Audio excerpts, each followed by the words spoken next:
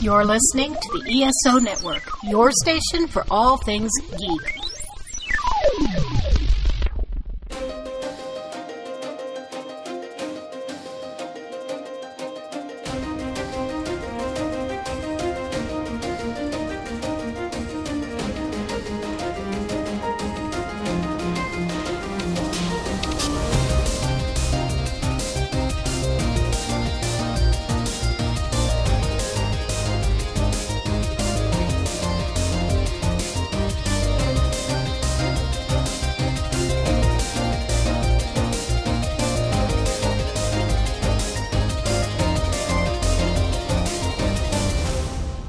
Hello and welcome to the 42 Cast, your ultimate answer to fandom, geekiness, and everything.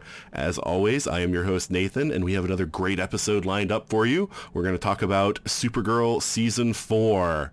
But before we do that, let's meet our guests for this week. First up, you know him as the guy from the Satellite of Love. He's got little tiny arms, and he's also going to voice the Watcher, and that is my buddy, Mike Nelson. How are you doing, Mike? I'm doing good.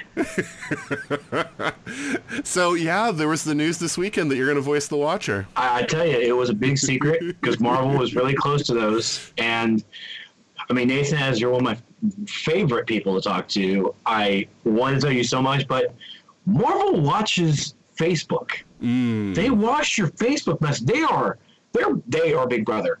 But I love them still if they're listening. But yeah, so getting to be a Marvel superhero is great. I'm getting that Marvel money. I'm loving it. Not even a superhero, a cosmic being. Look, my manager told me not to do that because my ego is too big. I'm trying to just go with superhero. Okay.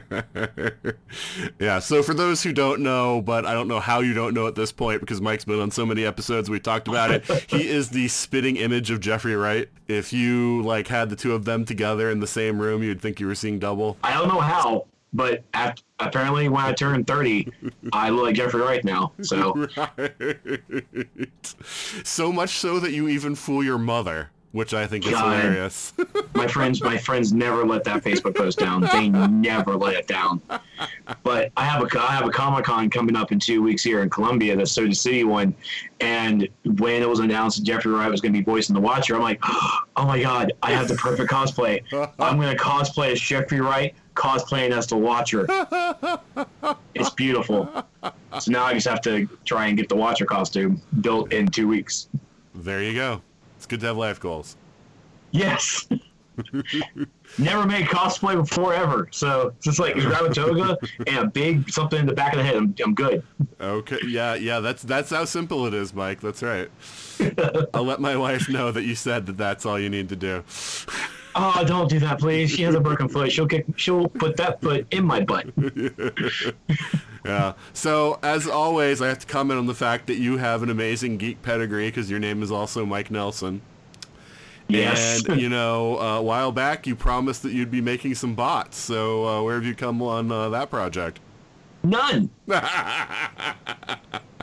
Absolutely telling you, none. I will do expensive. my first video podcast if you make bots. Oh, don't do that. Don't put that in the ether. That would get me to break down on my thing of, no one needs to see us.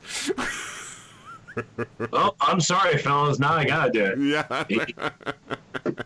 I'm sorry, everybody else in the 42 cast. This is happening. Pray you're not on that show. So when I used to go to Otakon, which is an anime con in Maryland, they used to have what they called Mystery Anime Theater. And it was funny as you went year after year because it progressed from where they had these third-rate bots where they weren't even trying to imitate MST3K. There was one of them was called Pocky of all things, and they were these pathetic little things. And then by the time they stopped doing it, because I don't know if they got a cease and desist or what, but eventually they stopped doing it. But the last couple of years, they had full recreation, Tom Servo, Crow, Gypsy. It was kind of amazing to see. But yeah, so I think the plans are out there if you want a Google search. They tell you how to build them. So Will do. Right. So now that I've been talking about nonsense, what's been going on for you, Mike? Nothing much. I got the Nintendo Switch for Marvel Ultimate Alliance 3. I beat that in a day. Great story, jaw-dropping stuff because it was great graphics, great gameplay. The boss fights in that game were causing my stream viewers anxiety because the 3 computer players were dead. I'm still alive as Ghost Rider. I have maybe a sliver of health left, and I'm fighting this boss for like 5+ minutes, not dead yet. And they just like, how did you do this? I'm like, I'm an MMO raider. This is nothing. I spent 4 hours dodging stuff. But it was a fun game. The story was short, but its replayability is replay the story over and over again. So you can unlock character skins, do this Infinity Travel thing where it's like a quick 5-minute trials just to do certain achievements, and you get more costumes. So it's holding me over right now until the next thing comes out next month. And I have to say, I love the Switch. I might not play many games on it, but just for a technological point, it is outstanding. Yeah, I thought you were like a PC-only guy. Well, I got a PlayStation 4 and Xbox that certainly do collect dust. Oh, okay. But, I mean, the Nintendo Switch, like when... It really didn't dawn on me how awesome it was until I just had it in my hands at my desk playing a game, and then I was like, oh my God, I have a headache. I went to go lie down, and I'm still playing it. And once I was laying down and finished the match, I'm like, whoa, wait a minute, where am I at right now? I'm laying down comfortable playing a video game in my hands, and that's the same game I play on PC. Oh, this is just amazing. It was just great. Oh, nice. All right, so anything else going on? Have we finally convinced you to go to Dragon Con? There's no convincing. Like, I would love to go. I saw you just make a post that, like, screw your lack of budget, you were going anyway. That's only if I can drag Christina, too. Oh, okay. That's a duo ship right there, because we gotta go see the Magician cast. Yeah, I'm sure you ship yourself and Christina. Yeah. Well, let's hope that happens. Thank you. You're welcome. I just meant you coming because, you know, this is like my one chance to see everybody. So everybody has to come to Dragon Con so I can see everybody. I'll probably go to Dragon Con. I just won't, like, go inside it. I'll just be... like, I'll meet you outside in the community. You're just going to, like, hang out, like, staring longingly at the hotel. Yeah. Make sure to take some selfies if you do that. I want to see that. Like, this right here is the hotel for registration. This is the hotel for panels. Like, it's great. Oh, man. It's good to have you back on the show, Mike. It's good to be back. Next up, streaming to us from another part of Earth Station 1 in his very own tiki hut is our very own Mike Gordon. How are you doing, Mike? Howdy. Glad to be back. Yeah, it's always good to have you back on the show. Absolutely. It's fun to talk about. Well, yeah, I guess we can't talk about Gotham anymore, so. Yeah. Well, we'll always have Supergirl? Maybe. So what's been going on, Mike? Over at the Earth Station 1, we've been just reviewing movies and shows like mad. There's been so much stuff coming out this summer that's been keeping us pretty busy. Yeah, no, I always see the podcast episodes every week. Makes me feel jealous. It's, the crazy thing is, like, every time I'm like, all right, I got it. Everything's good. And then some new, like, weird, crazy thing happens, like my wife breaking her foot, so, Yeah, well, life happens, and that's why you have to get yourself a Faber. Yeah, I've tried. I've tried. I know they're hard to come by, but it's worth the investment. That's true. Yeah, there's all those maintenance costs. Yeah, well. All right, so yeah, anything else going on? Any preparations for Dragon Con or anything like that? Oh yeah, well, I mean, Dragon Con is almost upon us, right? It's about a month and a half away, so yeah, I'm starting to freak out a little bit, mainly because I don't have a room. So So we'll see. I might be along with Mike staring at the hotel from the outside. I mean, I can actually go in, but I won't be able to sleep in there. So wait, you don't have a room? Is that because you had the Sheridan, or did you not even book anything? No, not although that has made acquiring a room a little bit more challenging. So hopefully that all gets resolved, because that's going to be a major factor this year if that doesn't. Yeah. Yeah, no, I know, but they're like upping the count of people who have gotten sick from staying at that hotel, so doesn't sound too good. Well, I think it's 6, yeah, and no fatalities. So well, yeah, no fatalities. Although I've been saying that someone needs to cosplay as the guy from Monty Python with the "Bring Out Your Dad," like, and just like walking around the Sheridan. Sure. If they're allowed to walk around the Sheridan, yes. So yeah, hopefully you'll be able to find a room, because otherwise that'll make the con very uncomfortable. Yeah. I mean, I live, 45 minutes away or so, but so it's not terribly difficult, but it's so much easier when you stay down there and you sort of immerse yourself in the experience. No. Do you live somewhere where you can like walk to a train station and be down? No, not at all. Oh, okay. All right. So it's not that easy. And even driving to a train station is just like, I should just drive on in. Right. Gotcha. All right. Well, it is good to have you back on the show, Mike. Thanks, man. All right. And finally, he is the guy that hates Pluto. He is the guy that just always has to bring us down. That is Ryan Guthrie, my nemesis. How are you doing, Ryan?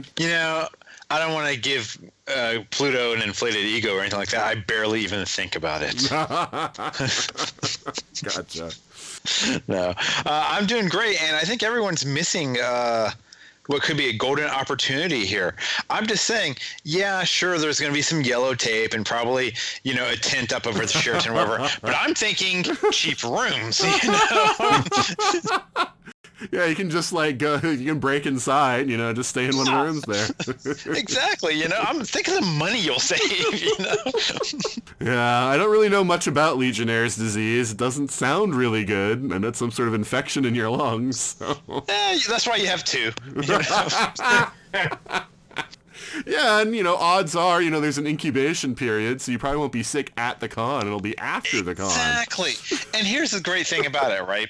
If you do pick it up in the hotel, and then you bring it to the other hotels, you just make 70,000 of your closest friends sick as well. You're patient zero. Exactly. Oh wow, and celebrities too. You'll just be. It's like whole shows grind to a halt. You just be like, oh, the power that I have. I mean, you talk about living in infamy. Your name will be known. Well, just don't tell anyone that you were the one that broke into the Sheraton and stayed there and got everybody else sick. I expect the CDC would probably figure out sooner or later, like when you're in the hospital or something like that, But yeah, worth it. Still worth it. That's what's important here, Ryan's onto something. Thank you. It's less lines for the celebrities. He's a genius. It's a win-win-win. Oh wow. But yeah, Mike, because you're on a budget, that might be what you should do. There you go. You can meet those guests that you wanted to meet. I'm certainly a Legion fan. Oh wow. It's a good show. Yeah. The funny thing, I was looking for a Legion GIF but I was thinking more like Roman legions, and it showed me a bunch of GIFs of the David Haller character from the show Legion. So, Anyway. So yeah, anything new and exciting going on for you, Ryan? Not really. I'm in between gigs right now, so I guess I'm on sabbatical for 2 weeks until my new job starts. So I'm just kicking back. I haven't shaved in a little while. It's great. So you timed it so that you quit your old job and still had a little bit of time until your new job. Pretty much, yeah. It's actually kind of funny. There's a it's not funny, but over the past weekend, my wife had a family emergency with her brother up in Fort Worth, and so literally my last day of work, I had to leave early. It's like, oh, so I kind of enjoyed that a little bit, It might have burned some bridges, but oh well, as long as you never have to work there again, I mean, that's true. What are they gonna do? Fire me? Right. Sorry, family emergency. Got to leave a couple hours early. My bad. Yeah, I wouldn't have believed me either, but it happened to be true in this instance. But, something similar to that happened to me once, but it wasn't my last day of work, but it was during my last week where I had a thing where I had to leave because of a situation with the family, and I was just like, look, I realize that this is going to sound like bogus, but I have to leave early today. I mean, on the bright side, I had the sick hours, I guess. I don't know. I don't know if I'll get paid for it or not, and honestly, I want to get paid for it, but right now it's not first on my mind. I slept so much yesterday, and it's just I'm taking a few days to recover, and then next week, Nathan, there might be some podcasts shared and posted on my website. Okay, awesome. Now, what I'm really waiting for is when you say that you're ready to edit some podcasts. Well, that's getting there. Baby steps. Got to stick my toe in and see how the water feels. Yeah, you're all talk. That's why I'm on a podcast. Touche. Well, it's good to have you back on the show, right? Good to be back. I say with resignation. So, this week we're not going to do a traditional 5-minute controversy because I didn't really see anything really all that controversial, but what I did want to talk about really briefly, everybody just pick one thing you want to mention from the Marvel announcements that you're really looking forward to. Don't mention all the announcements. Everybody pick one. Ryan, why don't we start with you? What is one thing that Marvel announced over this last weekend that you're really excited about? Well, I'm excited about all of it, but one singular thing. Yeah. Probably.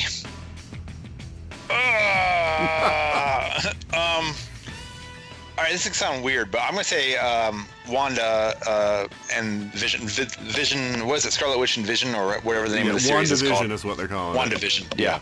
I'm gonna go with that one. Okay. Because I have a theory about that one on how it's gonna shake out. Because do you want to share your theory? Well, I will gladly share my theory.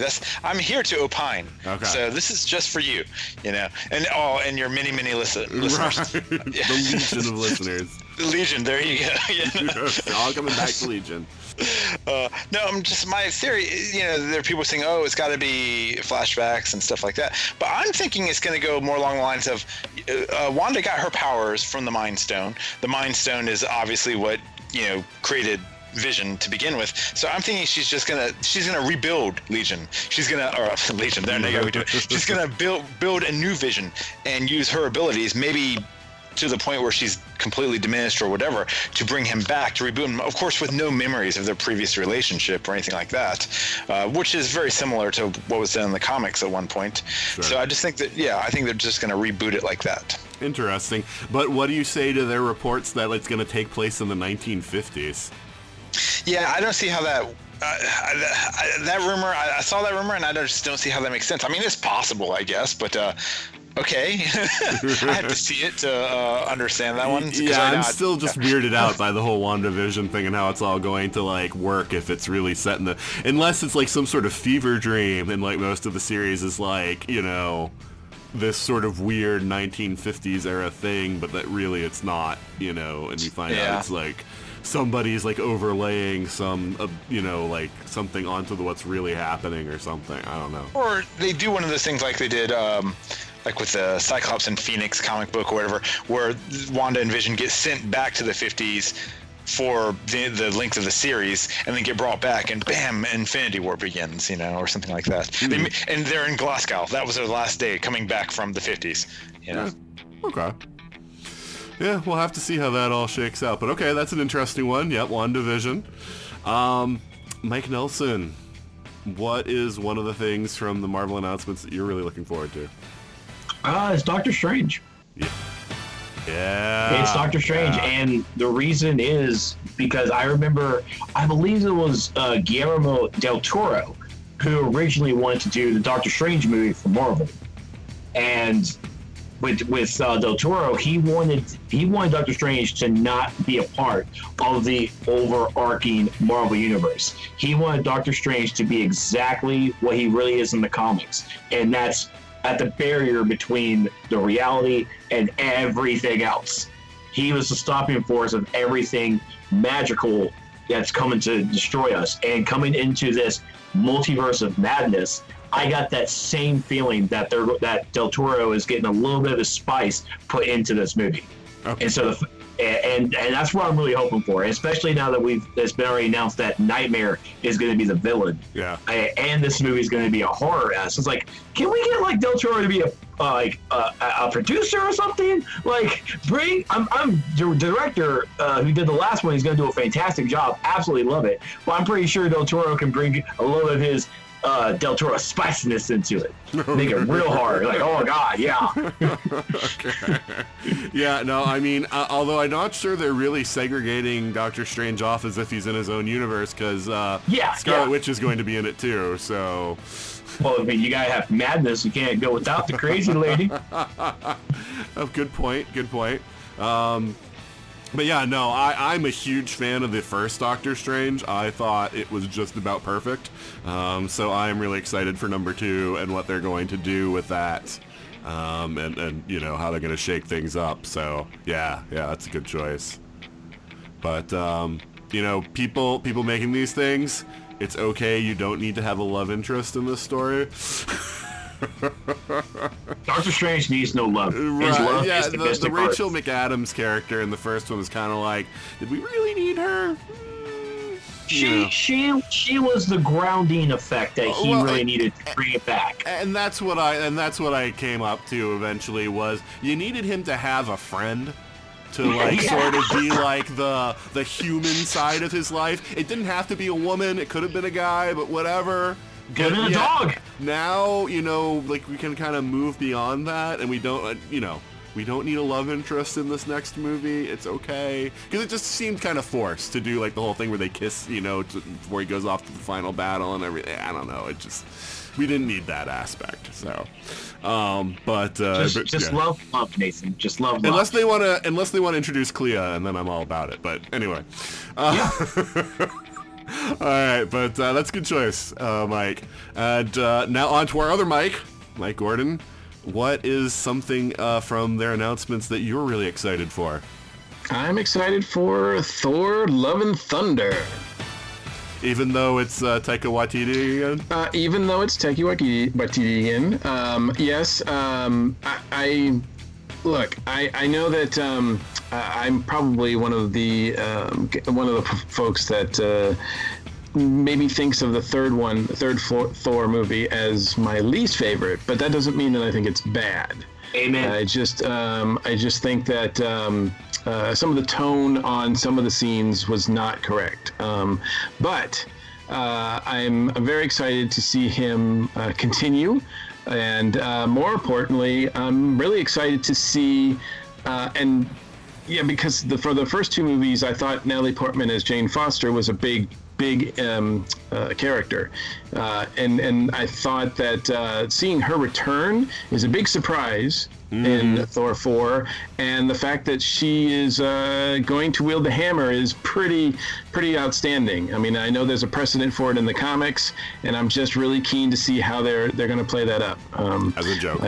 I am, possibly, but I think, there could be some seriousness to it as well. Well, that's my problem, is it's like, I love the idea of what they're doing. I would want just about any other director to do it and, like, actually give it some drama, because it's just going to be a bunch of cheap jokes again. And I'm not sure that I really want that for the one where they have, Jane become Thor, but... Well, that one's a better one to choose than the one where, Asgard gets wiped out.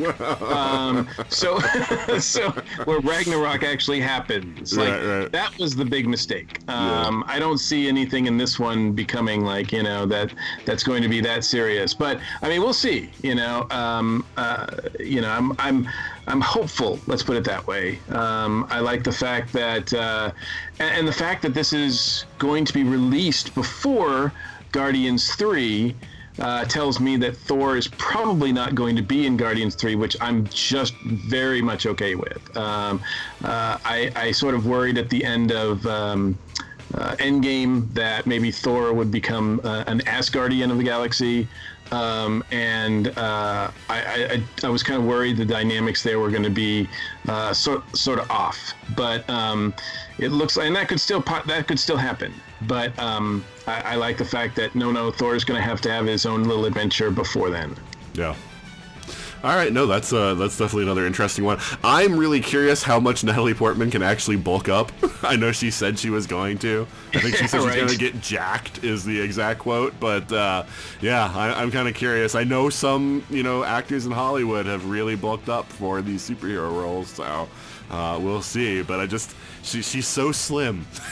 I just never thought of her as being like bulked up. Although I think there'll be some CG involved. Yeah, maybe. Or they could always do the thing of like when you actually have the hammer, you transform into a completely different looking person. That's true too. Right. So I don't know. But yeah, for me, Doctor Strange was taken, which was probably my actual choice. But what I'm going to talk about is Black Widow. Because we've known this was coming for a very long time, but the internet wisdom was always that it was going to be like the Black Widow recruitment story for S.H.I.E.L.D. And, that Budapest was going to be involved, taking that, line from the first Avengers movie. And I never wanted them to show Budapest because I thought that no matter what they do, it'll never be as awesome as what you're imagining in your head. And B, just the idea of doing like her recruitment story, especially with as young as she would have had to have been, and then like aging down Scarlett Johansson and everything else, it just seems like, I don't really care. Now we found out it's going to be between Civil War and Infinity War, and I'm a lot more interested in the story that they're going to tell now. Because I always felt like they never capitalized enough on Civil War because they were so, they were rushing headlong into Infinity War, so they were never able to really do much with it other than in Season 4 of Agents of S.H.I.E.L.D. So I'm glad there's going to be another movie in there that's going to be post Sokovia Accord. So I'm kind of excited about what they're going to do. And even though it's kind of sad knowing that Natasha is going to, nothing too major can happen because she dies, in Endgame. I think it's a little more interesting, and they might be able to do more that will carry over into other movies, even if it doesn't carry over into Black Widow. So I'll be interested to see that one. But all right, yeah. I guess the other big one that none of us talked about, even though it's not really an announced as far as a date, was that they're doing a new iteration of Blade. Why'd you have to bring it up? Because that came out of left field, because we already knew all those different TV shows were coming that they announced, and we already knew most of these movies. I think Thor: Love and Thunder was the biggest surprise on the movie side. But then they announced, the Blade movie, and it was just kind of like, what? So, Mike, why do I have to bring that up? What upset you there? I don't like Blade. Oh, okay. Well, if you don't like Blade, it's nothing that they do is gonna, work for you with Blade. So, and also my thing is that now I'm with the rest of the internet. It's like, so are we just acknowledging that Luke Cage is no longer canon? Or we just acknowledge? I know the movies never acknowledge the TV shows, but the TV shows acknowledge the movies at least. But this is not the first time we've had an actor that has had two different roles in the MCU because from Luke Cage. Yeah, Mariah was in Civil War as a completely different character. Oh, was she? Yep. She was the one who, one scene. Yeah, she was the one who was like the mom. She was the mom. Yep. But at the same time, so I don't, maybe it's because I don't remember Blade back in the day. I remember Blade Trinity, and the only thing I remember from Trinity was, in fact, Ryan Reynolds. That's the only thing I remember. Oh, Mike. If the only thing that you remember is Blade Trinity, then yes, I can understand why you have a grudge against Blade. I would suggest watching the first two movies at least. I'm gonna have to, because I don't understand everybody's hype saying that Blade helped start the Marvel movies. I'm like, really? We're gonna put those bad movies on it? Watch the first one. The first one was basically the announcement to the world that you could do a serious comic book movie. That's the one with Steven Dorff. Yeah. Where he was basically in the sun, and basically, even with the sunscreen, he was still getting burnt. Yeah, okay, so the sunscreen bit was a little goofy. I grant you that. But the rest of the movie is great. Yeah.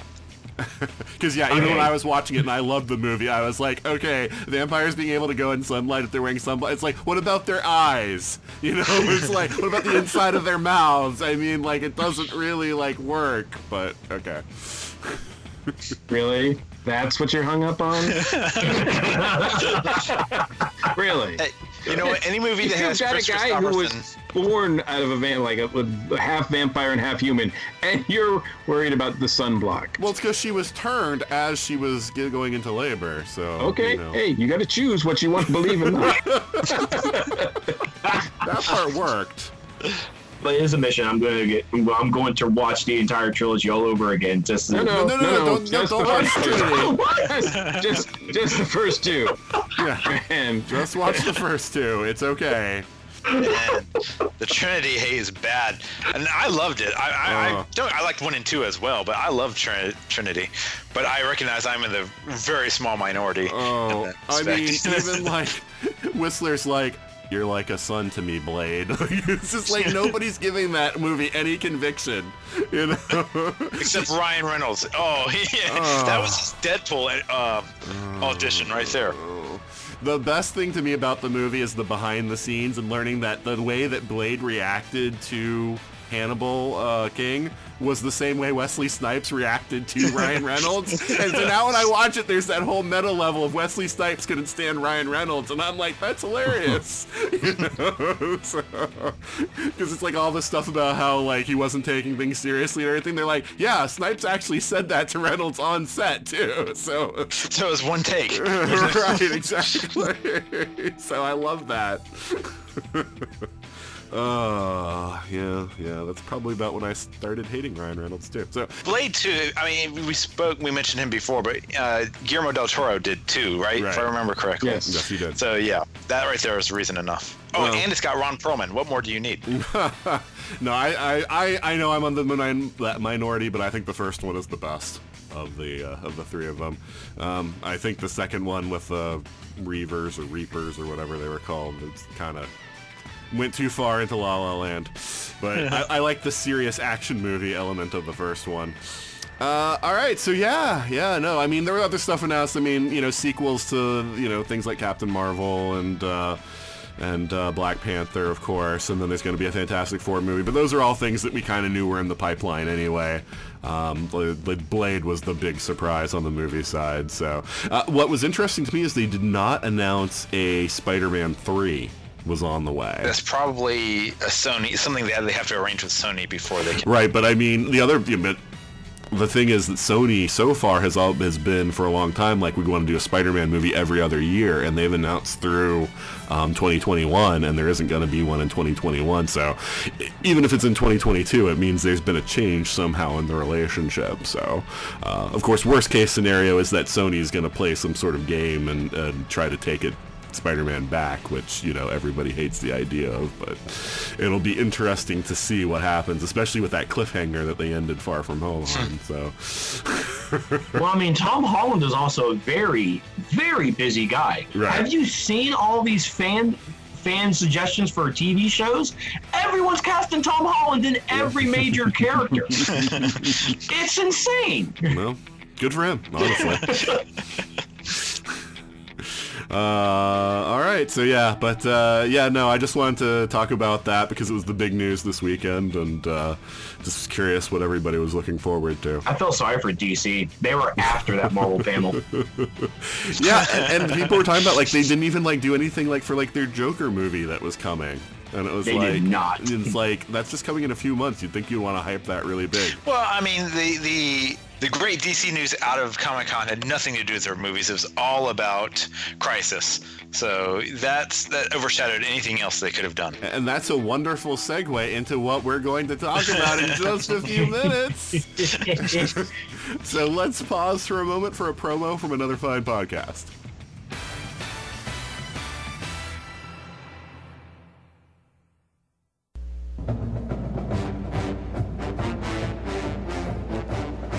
I'm Drew Leiter. And I'm Cletus Jacobs. And we're inviting you to check out our podcast, The Earth Station DCU. We talk all things DC Comics, television, movies, and news. We'll give you weekly comic recommendations and keep you informed on what's going on with DC TV and movies. We are part of the ESO Network. You can catch a new episode weekly on iTunes, Google Music, Stitcher, or wherever fine podcasts are found. My name is Kara Zor-El. To most people, I'm a reporter at Catco Worldwide Media, but in secret, I work with my adopted sister at the DEO to protect this planet I call my home from anyone that means to cause it harm. I am Supergirl. And we're back. And like we talked about at the top of the show, we're going to talk about Supergirl Season 4. Now, Mike Nelson, this is your first time on the show to talk about Supergirl. Oh my God, is it? Yeah. It's always been James, Ryan, and Michael Gordon with us. Wow. I'm kind of curious, because we've never heard your thoughts on the show before. Before you binge Season 4, like last week, how do you feel about the first 3 seasons of Supergirl? The CBS show definitely held reservations back, but they did a good job introducing it. It was a very intro season for season 1, and even with it being a short season that they did, and with their budget constraints, it still provided a very good show, and absolutely love the cast for it. Love Melissa, love the supporting cast, love the actor who plays Hank Henshaw. They're just great. Just absolutely great. But then when they moved over to CW, I felt at home. Because, of course, immediately I was like, oh, they're part of the Arrowverse! They're part of the Arrowverse! and of course, thanks for the crossovers. She actually was. And it still is burned into my brain when we first see Flash and Supergirl together. And he gets ice cream. The look on Melissa's face was just happy, just giddy, I'm pretty sure she just fell in love with the Flash at that moment. And it's like, oh, I want that. I want that someone to look at me like that. I want someone to look at me the same way that Melissa looks at a guy with an ice cream. Girls like ice cream. Yeah, that's true. They do. Season 2 and Season 3 were still a bit of a struggle, especially for Season 2 coming to the CW, finding its new home, and seeing what really they can push themselves that the CBS wasn't able to do. And in Season 3, I think they really found their groove. And it really has just really been a very fun show to watch. And I am not that big of a Supergirl fan. The only Supergirl I really enjoyed was the Red Daughter of Krypton story in the comics when she put on the Red Lantern ring. I own that small little event series, and it's like, this is my girl. This is my girl. I can love Supergirl now. Okay, cool. And so you were talking to me while you were watching this season about how it was triggering you. So how do you feel about Season 4 now that you've sort of binged through it? I stopped right before I finished episode 6, and I had to stop. I didn't watch Supergirl for 2 weeks, and then at episode 7, I'm like, okay, let's just rip the Band-Aid off. Let's just power through. Because I had my buddy Stevie B telling me, because he was watching it, he was further ahead. He's like, bruh, you're not going to finish the season. I'm like, is it that bad? Is it? Do they just keep going on? It's like they keep going on and it gets worse. I'm like, oh God, why, Nathan? Why? And so from episode 7, I powered through the entire way and finished it. And thankfully it ended much better. But yes, it was a trigger fest for me because, as you know, as Jeffrey Wright, I am a black man. And this season is too close to reality. The writers, and let me start with this. I absolutely love the writing team for the show. They, as close to the best as this was to everything going on in today, I thank them for bringing it to a different medium, to bring it so other people who might not know about what's really going on, they have another alternative viewpoint to it. And I thank the writing team for it because they do it in the comic books all the time. And it's great in the comics. It's great here. So I applaud them for making that choice to do it. But at the same time, holy crap, it was so, as a black man listening to this in the real world, going to Supergirl, hearing it there, it has just been like, oh, woo! Because I'm watching the show, and of course here while we're watching it, it's like in the back of my mind, civil rights movement. We literally have gone through the civil rights movements. This is exactly just a repeat of everybody forgetting what happened almost 50 plus years ago. And then I'm watching the show, I'm like, did they not have a civil rights movement? Did they not have a black struggle to understand that this rhetoric is not going to work? But I had to take that out of my mind frame. It's like, I don't think they did. I literally think that this alien stuff is actually their first alien civil rights movement, and I think they were just looking for their version of Martin Luther King. I think that that's obviously deliberate. I think that the show, I'm not sure if you're aware, the showrunner actually changed midway through season 3. They fired the person that used to run Supergirl because it was all part of the Me Too movement kind of stuff. And now they have a woman running the show. And I think that a lot of the changes that are being made are all very positive. I think having a woman as the showrunner for Supergirl makes a lot of sense. And I feel like character-wise and story-wise, the show is getting a lot better. To me, at least, having that reality aspect to it really made this season strong. This was their strongest season, and even as controversial as it was because of the story being told and of course the atmosphere that we're all breathing right now in America, seeing it on this show, it's just something else, and it's really just makes it more in our face about what's really going on.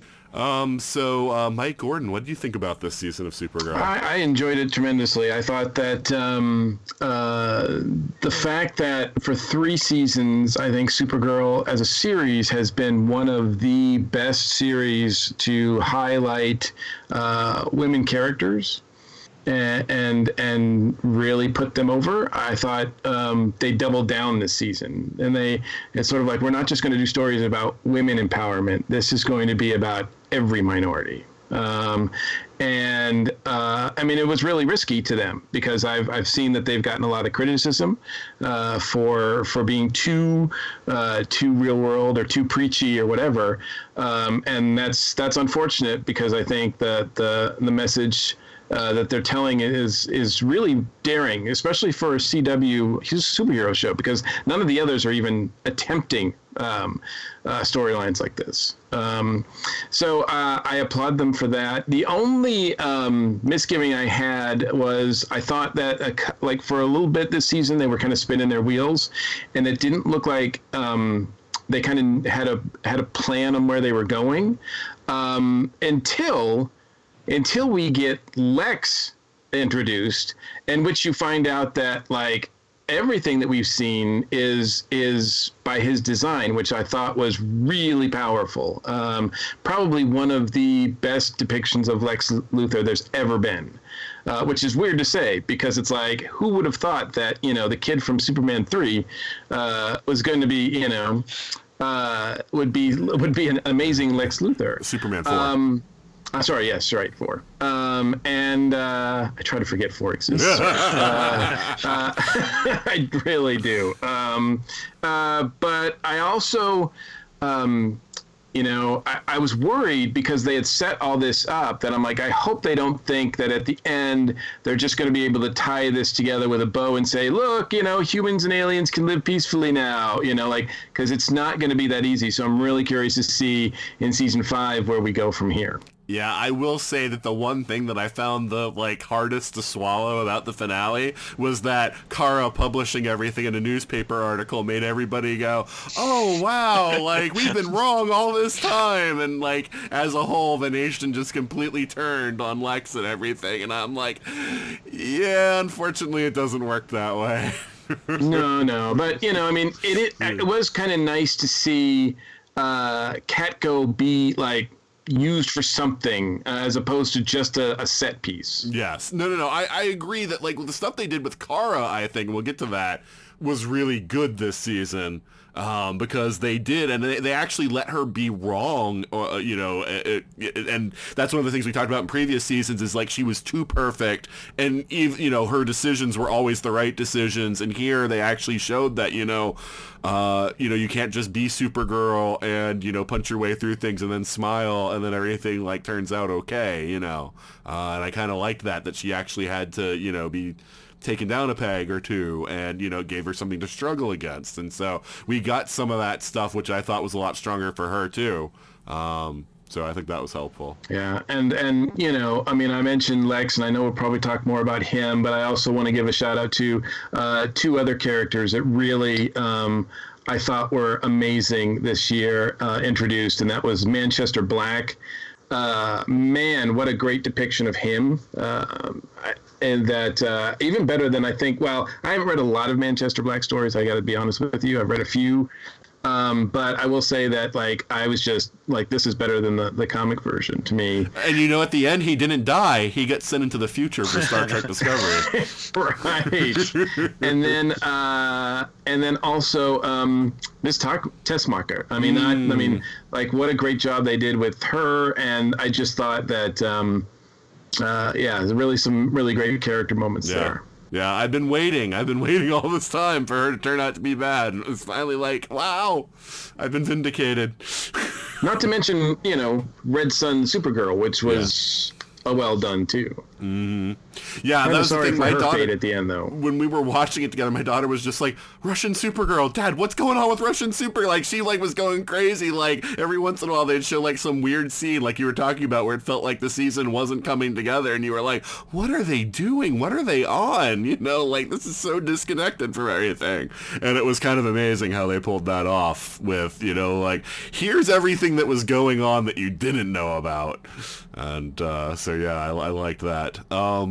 Ryan, what about you? What do you think of the fourth season of Supergirl? I'm just gonna echo pretty much everyone else here. They took it up a notch. I know there are people who call it political or whatever, and there's an element of truth to that. I think they're definitely going after the subject matters that need going after, but I would also argue that's science fiction at its best. That's the mold that Star Trek and Twilight Zone created, and others have followed. Well, let me posit this, because this is the first season where they've done that. I feel like in previous seasons when they did it, it was too one-dimensional. It was too easy. I feel like in this season they actually showed this kind of racism I think they did two things that were really interesting. One, they devoted a whole episode to Ben Lockwood's origin story to show how a normal average person could be radicalized in this way. And so that was very interesting that they did that, to show that, this is how this sort of thing can happen. And in a way, even showing that in some ways, society not taking care of some of these issues that happened was part of what led this man to this path. And so sort of giving, sort of an explanation there of how do your friends and neighbors become like this.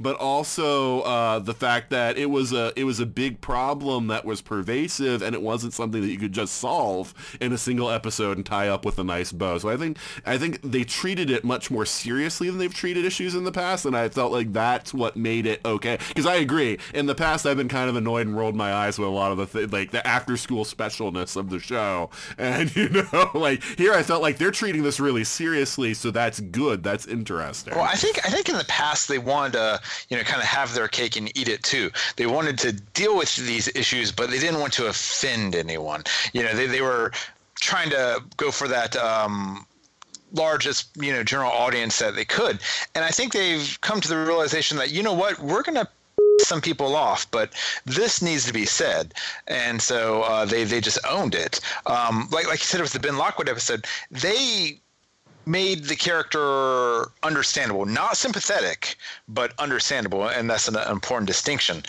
But it's not even, refugees and minorities and so forth, but we've also introduced Nia, Dreamer, this season.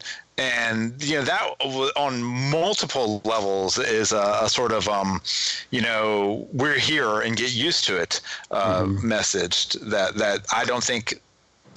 Maybe it's the CW's model as a whole, but certainly Supergirl has stepped beyond. The closest thing I can think of in the Arrowverse ever is when Arrow tried to tackle gun control. Mm-hmm. But that was one episode, and like you said, that was kind of like a afternoon special type of moment. This was a whole season tone of the entire show.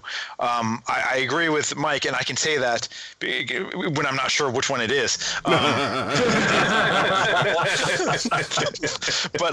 I agree that like the middle of the season was rough, and it started to lose my attention a little bit. I've advocated for a while, and I know you go back and forth with me here, Nathan, about tightening these shows up, maybe going to fewer episodes. Depends on the show. But in this case, I would agree with you that, yeah, Supergirl might use some tightening up. Yeah. I just felt like during the middle was the weakest part, and where it got in danger of just becoming episodic, monster of the week type nonsense. But as a whole, beginning had me, and brought it back, and then some. And there were so many interesting dynamic characters. Like Colonel Haley is another one I want to talk about later on, who I think has multiple facets. I am shocked that I actually liked her at the end of the season, because I hated her at the beginning. Exactly. Well, and I like the fact that they held it out for a while of, is she part of this movement, or is she just somebody who believes in following orders? And exactly where does she fall and all of this? So you were kind of uncertain about where she stood anyway, which kind of helped make it her kind of a character you weren't with. She began as a tool and ended as an ally, which maybe, I don't know, maybe that's a whole nother message as well. It's true. That could very well be what they were going for. So yeah, let's dive into it. There are a lot of interesting ways we could go here. But yeah, let's talk about some of our new characters first we haven't talked about before. And I think we kind of have to talk about the 50-pound, the 50-foot elephant in the room, and that's Lex Luthor. Wow. Yes. Incredible. Yeah. I knew he was coming.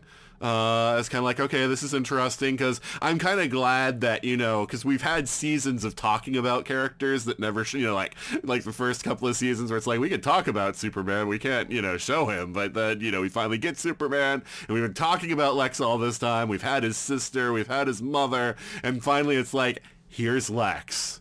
And it's like, okay, great, we can actually have him on the show now. But I wasn't expecting all that much. And wow. I mean, it's all the levels you want. He's the manipulator, but you also kind of believe that he likes Lena, that he has some affection for her, even though it's crazy and deranged and hurtful how he expresses that, affection. But, when he tells her that she couldn't pull the trigger on him, I believe in my heart that he would never have killed Lena. Like, he would lord it over her, he would, screw around with her or whatever, but I don't think he would ever, actually kill her, with a gun like that, And so, he'd expected the same from her, which leads to interesting things for her, but we'll get to her. But yeah, I mean, just the multifacets of the character and just the way that he performs it, I was impressed. So we already heard Mike gush about him, but what about you, Ryan? What do you think about Lex? So when they cast Jon Cryer, and I saw the news, and I was thinking, what? And then I was thinking about it, and I knew that he was wearing a toupee on 2.5 Men, and I thought, well, maybe. And yeah, I started warming up to the idea a little bit before it even came on. I was thinking, yeah, sure, we'll give this a shot. And it turns out that I reserve the right to take this back, but I think he might actually be my favorite on-screen Lex Luthor, which is bizarre. I'm still not 100% sure how. And it doesn't make sense. There's 18 years difference between Katie McGrath and Jon Cryer. You would never buy in any world that they were brother and sister, but it works. And I don't know. He comes across as diabolical and clever and fun in a way that I kind of wish Gene Hackman had always been.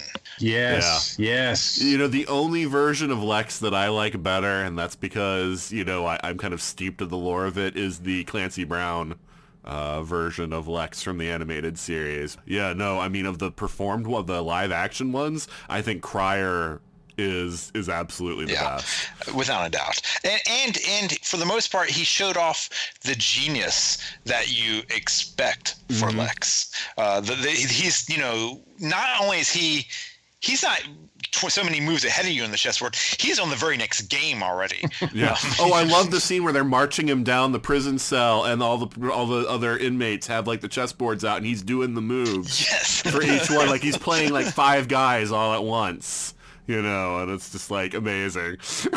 I have nothing but good things to say. And when I heard he was coming back for next season, I might have, shouted in glee. Yeah, well, I mean, they kind of telegraphed that, right? The Monitor comes to resurrect him at the end. Well. Which, interestingly, I wondered, because the Monitor also picks up Oliver at the end of Oliver's season. It's like, oh my god, is the Monitor going to make the two of them team up? Because that would be amazing. Gonna be interesting. Yeah. I mean, really, it's one of those things where I wish we had gotten him, like you said, 2 or 3 seasons ago. Imagine if we'd had this Lex on Earth X. Who knows, as a hero or something like that. I don't know. The possibilities are endless. But again, this is another instance where I would love to see Earth 1 or Earth 2's Lex. Well, who knows? With Crisis, we might get multiple iterations of lots of different characters. So they've already said we're going to see multiple iterations of Oliver in Crisis. So and Superman. Well, yeah, but they're going to be played by different actors. Whereas I assume that the other, like the multiple Olivers, will be Stephen, Amell just playing, different versions of the character, but we'll see. Tomorrow there'll be a report that Justin Hartnell is going to come back. That's right. I don't know. He's on one of the top shows on the networks. I don't think he's needs a gig. But I'm shocked that they haven't announced Dean Cain yet for Crisis on Infinite Earths. Because, he's already in canon on Supergirl, but also he could play yet another iteration of Superman. Yeah, well, apparently, Brandon's already doing that, so why not? Right, no, I know, that's what I'm saying. They could have, like, a legion of Supermen. But, Mike Nelson, what did you think about Lex? This man. John Cryer rocked my world. The opening monologue was outstanding. His on his deathbed, heartbreaking. I had a problem with that, only that Lena didn't see where that was going, because I figured it out, like, by the beginning of the episode. It's like, oh, we didn't see who shot Jimmy. Lex shows up and is like, oh, we need to test this cure. I'm like, okay, yeah, I can see where this is going. Hey. Love makes us gullible, okay? Don't judge Lena for that. Remember, this is someone so badass that he walked into a room to give himself cancer, to sell the lie. Oh, yeah, no, we didn't mention that yet. That was amazing, because it's like, I believe the fact that, even though I knew he manipulated Lena to get the cure made and everything, not the cure, but the power enhancement thing working, I thought that, the story was legitimate, that it was just because he was around kryptonite all the time that he happened to contract cancer. But to know that he did it deliberately. It's so fast! Just to manipulate Lena into doing that, it was just like, oh my god.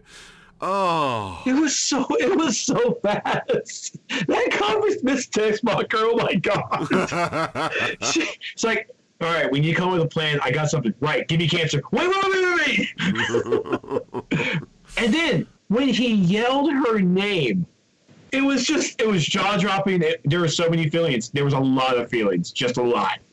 But John Cryer's Lex Luthor, I think I have to agree, this is my favorite Lex Luthor now. I absolutely love Gene. Gene Hackman is great. And I have to say, his little nephew, wherever the hell his relationship was, he learned, right? He learned. It's a family thing. And he got the family down pat. For the past 3 seasons, we wanted a Lex Luthor. We wanted Superman, but we really wanted to see Lex Luthor. And Lena is doing a great job. She's really content. She's trying to be different, but we really needed to have that Lex for even just a moment. And if this is the only moment that we would have gotten, I would have been heartbroken not to see any more. But just for what we got, it was magnifico. So yeah, Mike Gordon. I know you already talked about Lex a little bit. Anything more to add? Well, I just, I think, look, I mean, obviously Gene Hackman's an incredible actor, and if given this Lex to play, he would have just nailed it as well. So, unfortunately, his Lex was more of a con artist, more of a goofball, right? Played for laughs, really, or the straight man to Otis's laughs, really. So that was too bad because I think looking at the casting of that seems like a perfect matchup. But what Cryer does here and what he's allowed to do, what the writers are allowed to do is they give us a Lex that, yes, I mean, there's times where he has like the corny lines or two, but and he does remind us of Gene Hackman's with the Miss Tessmacher cry and all that, but yet there's a real sense of danger with him. I mean, the body count alone with the the trial scene, and then when he escapes, I'm like, wow, he's already taken out more people on this show than I think anybody else that's ever appeared on Supergirl. Like maybe even combined. He's not afraid to like really just waste people and throughout this whole thing, and it just there's a real danger to him, and the fact that he's 18 steps ahead, and the fact that they let him be the main catalyst, the main architect behind this whole season, because I mean, even though we kind of could see some of that coming, the fact that, once it was revealed that he was the one that was befriending, Red Daughter, right? That was like, my mind was blown. And then I was like, oh, and then to find out that he's like got his hands in everything that's been happening is just, and it made sense. It just didn't seem like it was coming out of nowhere. I thought that was really great. And yes, I'm glad to see that he's going to be around next season, even if it's just for the Crisis stuff. It's like that scene where Red Daughter first meets him and she goes, Alex? And he goes, yeah. Yes, I am. Cryer just does such a phenomenal job, and I don't know, how he works off of everybody else is really good too, and there's just great on-screen chemistry, like with Lena and with Kara and everyone else, with the mom, whose name escapes me for the moment, but I'll just call her Mama Lex. Sure. Martha? No, there would be no fighting. Why did you say that name? Let's move on here. Ben Lockwood, Agent Liberty. It took me a long time, but I finally realized where I knew him from, and that was as Mr. Hyde from Once Upon a Time. Son of a gun!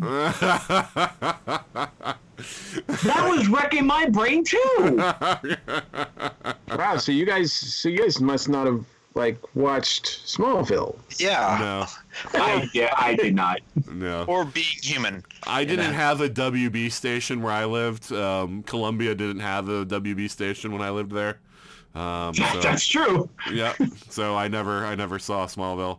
And then by the time, I could, get DVD sets or whatever, I didn't really care, and I was watching other stuff. I mean, his Doomsday is not the greatest character, so he was Doomsday.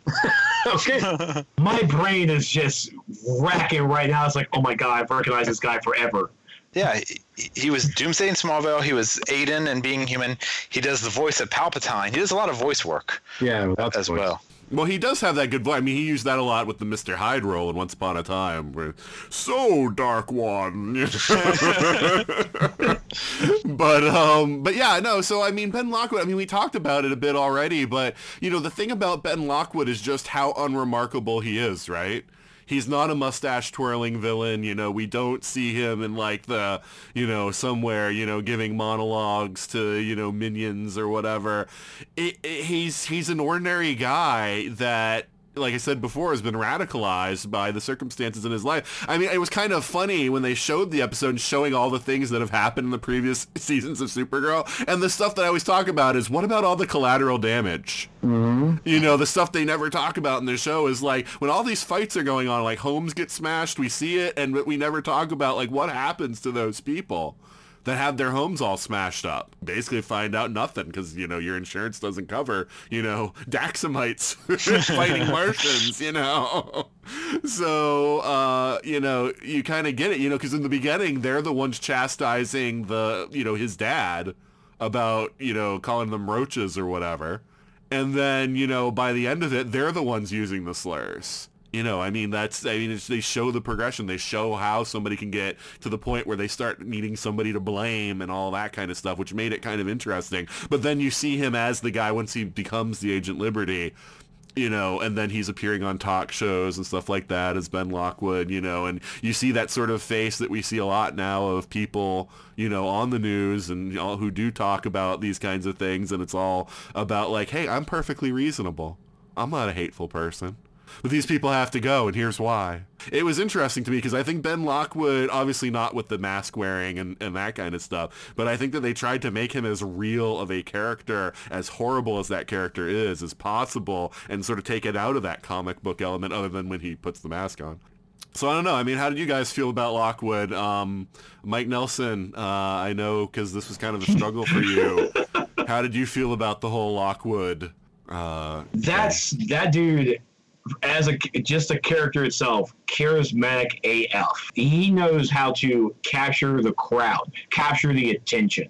And that in episode 3, really showing the backstory of Ben Lockwood was in fact needed. And it was brilliantly written, and it was a great progression of, like you said, of really his backstory of where he got to where he is now. Of just being a family man. He even tried to defending it. And just the accident happened, the alien's self-defense mechanism came out, shooting a spike through his shoulder, and of course all the humans are just up in an uproar. Here comes the DEO and coming in there just trying to stop everything. He's like, hey, come on. It's like, well, how you arresting my guys, but you're not arresting the alien? Oh, you mean the guy who's trying to activate his self-defense mechanism? Self-defense what? I'm like, self-defense mechanism. You know what that is? and just seeing the progression for that character, and what really got me was, of course, this was I keep using even race, calling it really racism, probably more of a speciesism. I'm not really sure. Alienist? You want to be technical? Sure, okay. Yeah. I was trying to find a technical term for it. But it's just like racism. We're just calling it something else. Yeah, but the hate to it. When you see that kind of stuff, you really want to figure out where did that hate come from, and having that episode, it definitely humanized him to bring us to like, okay, we understood where he was coming from to get to where he is now. Well, but extending it to the real world, it's the same kind of stuff, right? Exactly. You know, the other has taken something from me. You know, like, why do they get to live in this area, or why do they get to do this thing? They're taking the jobs, they're doing whatever. A lot of that hate stems from the same kinds of stuff that we saw with they just using aliens as stand-ins in Supergirl. And that's the comparison that I struggled with, but I also loved. And it was one moment that I knew that he was in the wrong path to what his message he was trying to read. And it was in the classroom. And he had a teaching. He's like, you know what? I'm going to ad-lib today. I'm like, oh, you shouldn't ad-lib today, Professor. And he was talking about Pilgrim Rock, the Pilgrims come, and the Native Americans, and then it was his vernacular where he was talking about, and then we mentioned the complexion of their skin. I was floored. Like, did the writers literally have this actor say the complexion of their skin? I'm like, oh, this is now everything you are doing is based off of those words, and it's racist. And when the woman spoke, and when the female alien stood up, it's like, this isn't nativism, it's xenophobia. And it's like, oh well, with your complexion. I'm like, why did you say it again? Why did you say it? Oh God! And what killed me, because again, I'm watching this not thinking that the civil rights movement never happened on this never happened here. She stood up. Some of the aliens stood up. The black people stayed. I'm like, oh, you're bad black people. Why are you staying? What are you doing, brothers? You need to get up. But here's the thing, and I think that's real too, because once, sometimes groups that have been picked on are happy when another group has been picked on, and they join in on it too. Absolutely. I think that's real. So, I mean, that can happen also. So that's part of the problem. Yeah, and it's Ben Lockwood, and he got his own TV show. Yeah, that definitely happens. Yeah. I really thought that his wife was going to go against it, and then she went with it. She understood. I think at that moment she had that thought, like, I need to stay with my husband. He might be telling the truth, especially with everything that happened with her. And then the son is exactly what he needed to do. He was with it because he's with his father, and he was the man of the household. I need to follow my father with this. But then he saw a friend, he saw a classmate, he saw someone his own age as an alien, didn't even know it. And now as that generation, he started to second guess. It's like, maybe the previous generation had this wrong. Maybe, and he started leaning against it. And finally, boom, the new generation are not going to follow in those kinds of footsteps. And he's going to make that right by not following where his father went. And even his father was Ben was even locked up. He is in disbelief. He was in disbelief. Ben Lockwood as a character, I really feel that actor pulled off one hell of an acting job. I commend him. And at the same time, Agent Liberty will never be cosplayed. And for the cosplayer who does it, I'm not going to disregard you at all. You have so much huge cojones to do it, but please expect a backlash. Just please expect it. The interesting thing about the Agent Liberty thing and the masks and that they all wear the masks and all that is I think that's almost a commentary on the anonymity that you get from the internet. And so that, hey, I can be the xenophobe as long as I have no identity and nobody can pin it back on me in my regular life. Well, it's a much cooler cosplay design than a white hood. So I think that there's an element of that to it as well. But the thing with Lockwood that got me is, this shows the intensity of the character, is when the one guy is like, hey, we're all Agent Liberty, aren't we? The guy in like the DC branch or whatever. And he's like, I can be Agent Liberty now because you're not really being, you just want to be fancy with the president. And then he just starts beating the guy with the mask. And it's like, oh my God. That escalated quickly. So, I mean, I think it's interesting because, he seems so reasonable most of the time, but then suddenly he'll just be set off and do something like crazy like that. And that was really the moment when he started to get that legitimacy as Agent Liberty, as the Children of Liberty, trying to get them deputized first. Of course, the president laughed it off. And that was a wake-up motion. It's like he did have the mission to provide the security for humans, even though he was doing it the wrong direction, but he had a mission. He had a goal. It wasn't really to hate. It was a mission to protect human American values.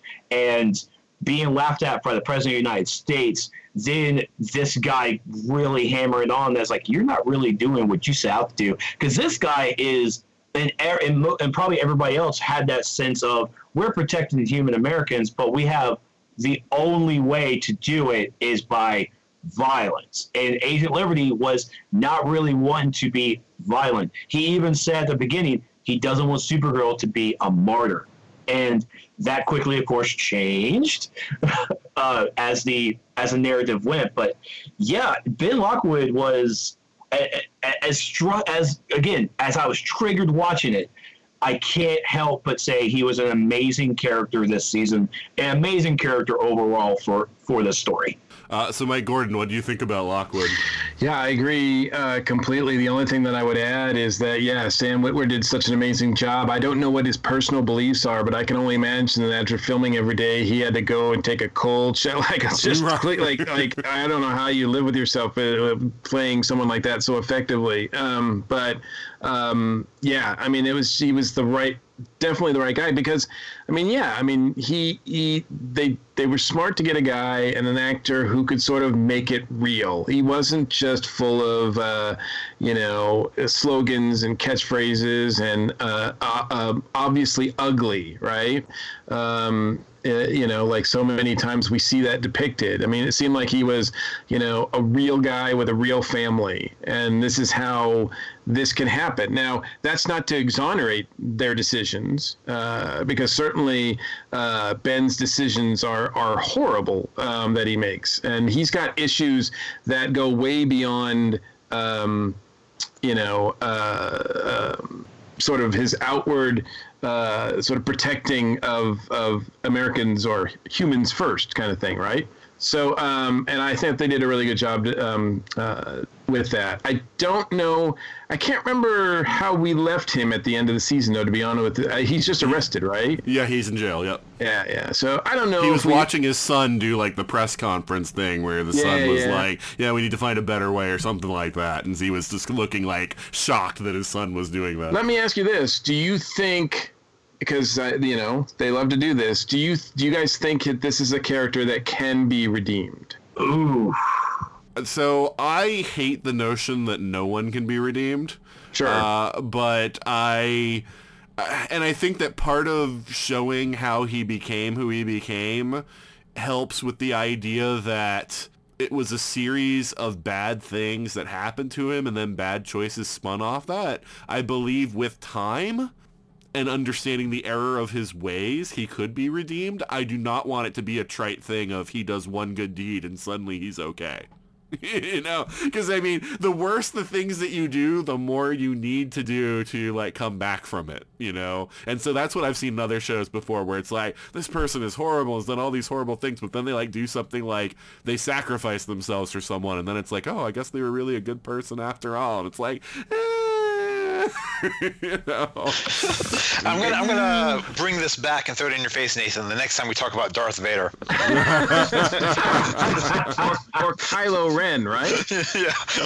Well, no, I don't want Kylo Ren to be redeemed. Well, yeah, that's the thing, and I think with this show, though, in particular with the character that they've created or that they've depicted as Supergirl, I think that I see them allowing that possibility. Yeah.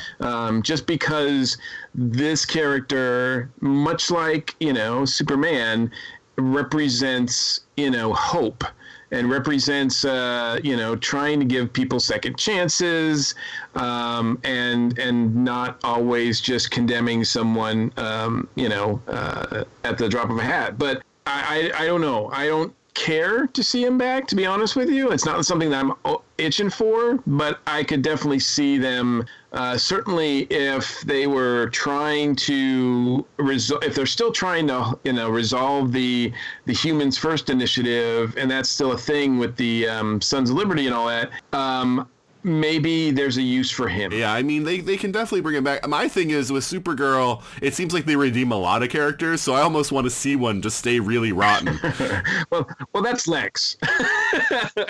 Because even Mama Luther there is now like, it's kind of like, oh, she really loves Lena, and she's kind of helping, and it's like, I feel like they're redeeming that character now, and it's kind of like, okay, we really need to have a villain that's just irredeemable, or not irredeemable, but chooses not to be, to take the actions that would redeem them. So, well, I think instead you're seeing the opposite this season. This season in particular, I think you're seeing where the results of what Supergirl and Kara are doing are making.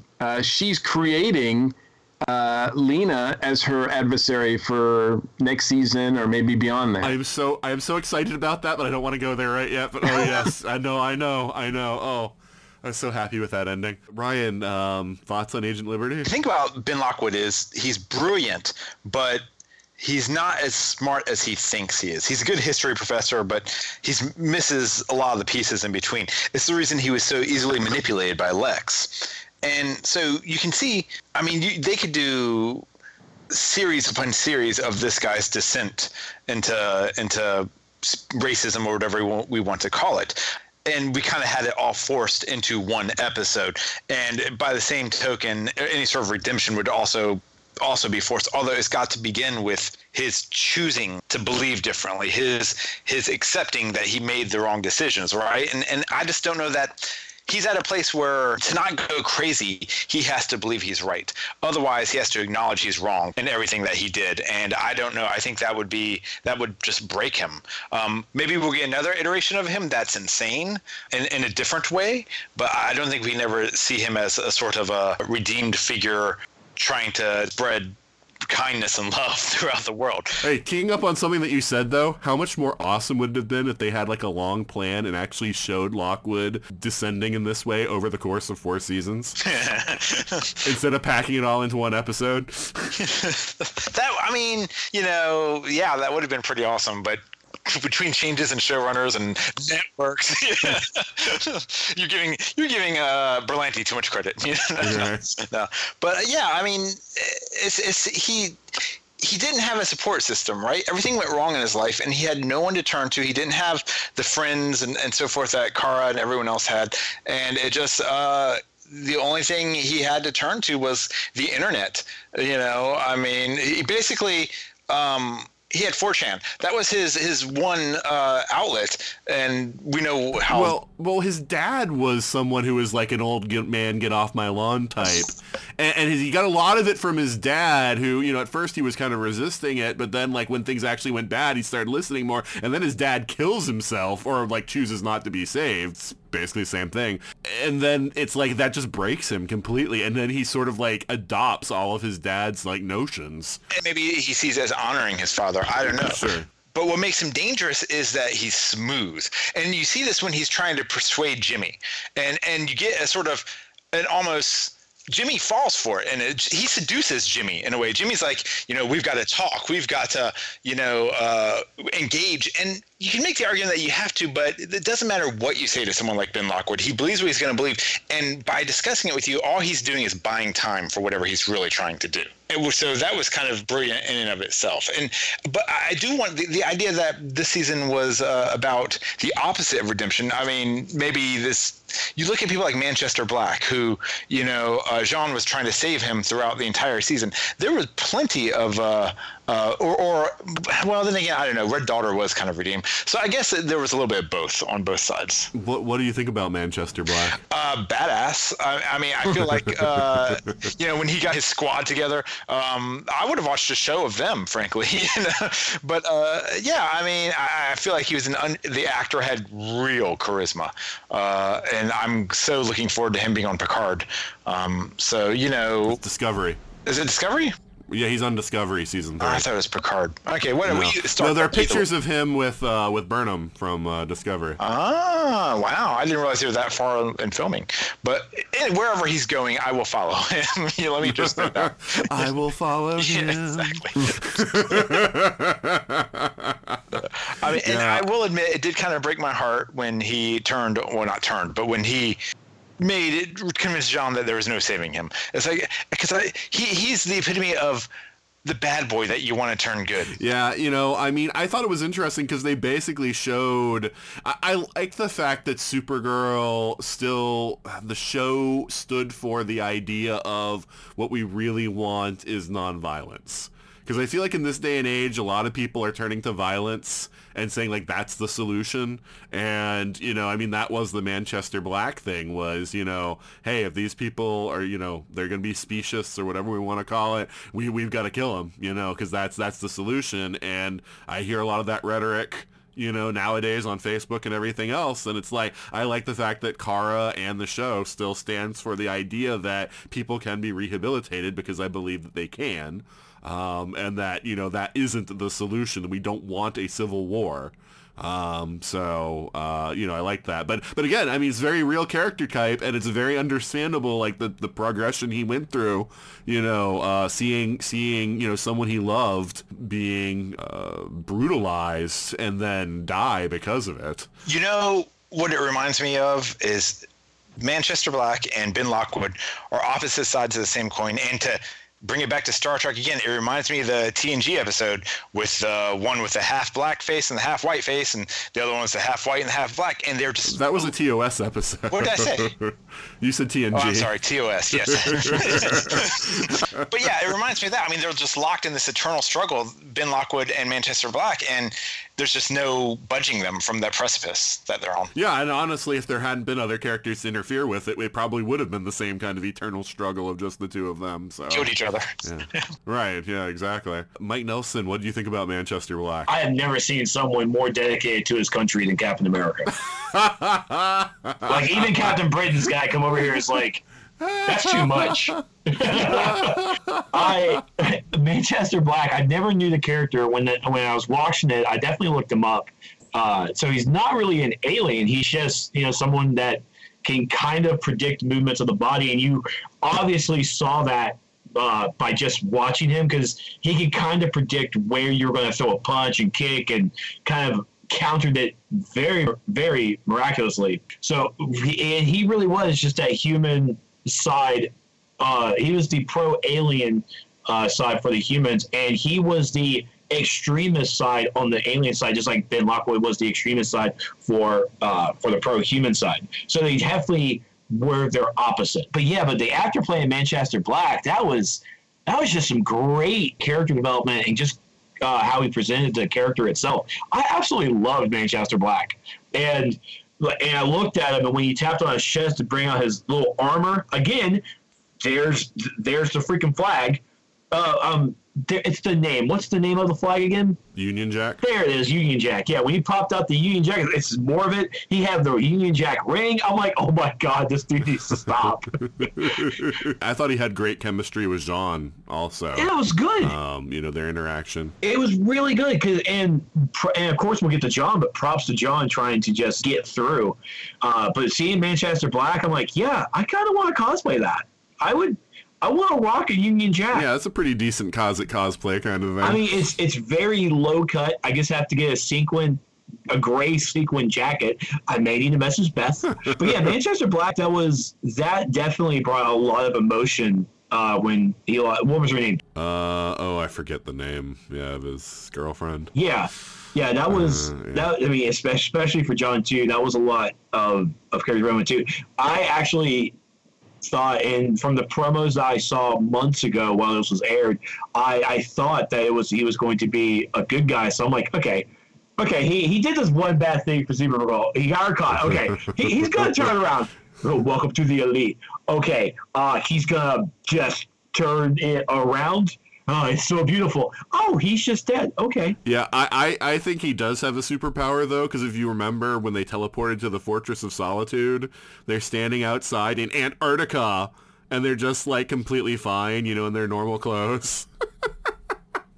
I kind of looked at that, and I was like, really? I mean, have you been to Antarctica? I mean, I'm just saying. I mean, global warming? Come on, Nathan. Yeah, it's global warming. Yeah, you can stand out there in just a normal pair of jeans and a coat. It's fine. Can we talk about Hat? Yeah. I love Hat. Yes. I love Hat. And I can't believe that it was kind of our own very own Mr. Spitlick. That was like, okay. Well, except they've had Mixie Spitlick last season, who was a different guy, so that's not what they were going for. Yeah, just the same I want to say technology, but the same magic with that hat. It's like, okay, Hat was pretty cool. I didn't look up if it was a real character or not, but it's like, I don't care. I like Hat. So, Mike, I know you mentioned Manchester Black already, but anything more to add about him? Well, I'm glad. It was a really welcome addition. I thought, when Manchester Black was first introduced in the comics, it was sort of a reaction to the anti-heroes, the vigilantes that were getting all sorts of attention in comics, and people were, kind of like poo-pooing Superman because he was too much of a Boy Scout. So he was created to basically show, like, no, Superman's, like, when you put Superman up against this kind of character, you'll see that, this kind of character is not cool. And he had a group called the Elite. And yes, the Hat was one of those members in the comics. So the Hat is there. But I think I like the fact that they sort of transitioned Manchester Black in this way. They gave him a different origin, which was cool.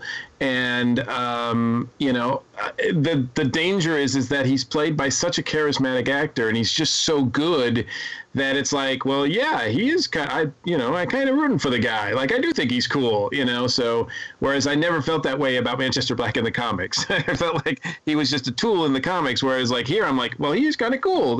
So what if he kills some people? That's all right, isn't it?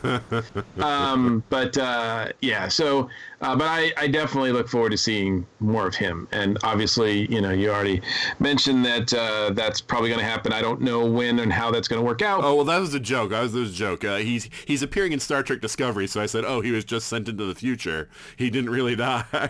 Right. Well, the way that he died, like, I don't know. I think that he quote unquote died. I think on the show, it's like, look, it's a comic book death, right? Right. Anything could happen. And he wasn't wearing his Legion ring? Yeah, although that was left behind. Yeah, that's true. Yeah, Brainy gets it back. But, okay. So how do you feel about Colonel Haley? I thought she was just kind of a tool character in the beginning. I do give them some props for developing her as a character more throughout the season and getting to know her more. And the fact that she turns out to be a pretty good ally, I thought worked really well. She's not, other than that, she's not my, like, I don't look forward to seeing her, but I don't dread when I see her on screen either. You're right. Okay, Mike, what do you think about Mike Nelson? What do you think about Colonel Haley? That was an enigma. That character was to a T. She wasn't my favorite, but I always got scared when she showed up on screen. It's like, okay, how are you going to screw up today? What are you going to do to ruin our lives, woman? They always made her ambiguous, which I thought was nice. Like, she would say something like horrible, and then she'd be like, I baked everyone cake. And then it's like, what is this? And then it would be like you find out she knew that, like, they were doing stuff off the books, but it was just kind of like, don't do that again. It wasn't like she really nailed them to the wall kind of thing. And it's just kind of like, all through the season, you're kind of left going like, where does she fall in all of this? Well, I really got an Amanda Waller vibe from her. Yes. Yeah, I was definitely standing there with Brainy and, oh my God, I can't remember, her name just escaped me. Alex? Thank you. Brainy and Alex, when they had cake, it's like, who is she? What? And it was one of the things that I definitely I found trifling, as my friends say, was on one side, she was wanting to know the secret identity for Supergirl to control her, to have something over her. And then here comes later in the season when Alex brings in her daughter. It's like, is this what your daughter? Don't you dare use! They're like, you're about to use Supergirl's real name. You don't get to pull this, woman. You don't get to be a hypocrite. But ultimately, Haley was, I don't want to see her either again, but the actress did a fantastic job.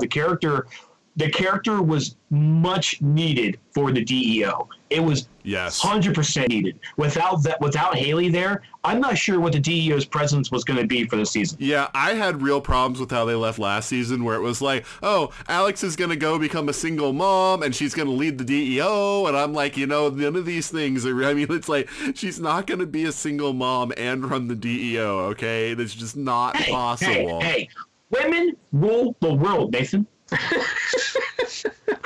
I couldn't be a single dad and run something like the DEO. I'm not sure I could have a family even with a spouse and run the DEO. Did it? Don't even say that. Martian Manhunter did it. He had 2 little girls. not even I'm talking about Alex and Kara. Right, yeah.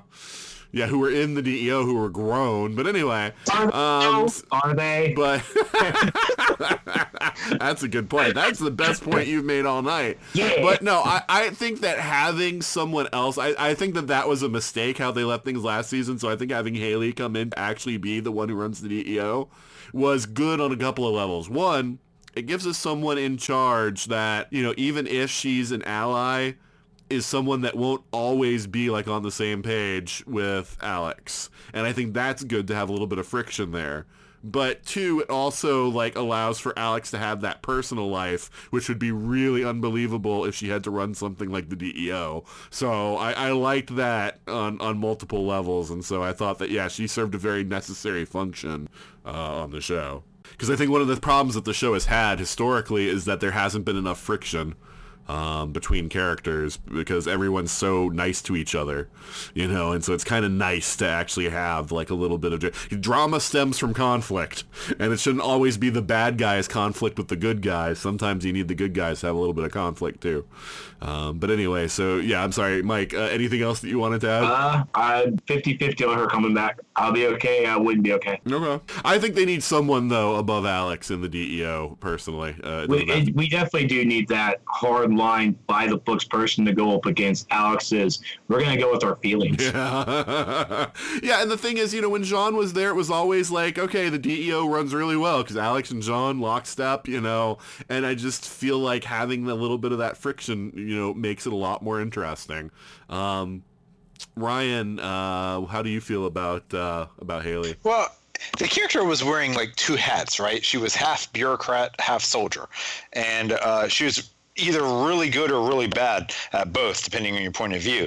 But what's funny is I would say you could probably see more of an evolution in her character over the season than maybe any of the others, in the sense that she starts off well-intentioned and believing the system can solve. All we have to do is be loyal to the system, do the system, follow the orders, and it'll work out for the best in the end. And by the end of the season, she realizes that the system is only as good as the people who make it up. And at that time, the people who make it up were Ben Lockwood and a president that's in bed with Lex Luthor. And so she's aware that... That's a mental image. Yeah, well, you know, whatever gets the job done, okay? You know?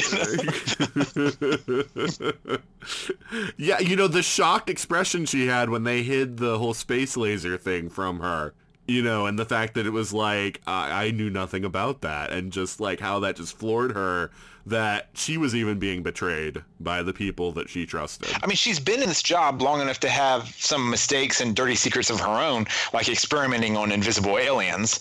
But at the same time, she's a true believer in the system, and so that's when she becomes disillusioned, or begins to become disillusioned, that she becomes interesting.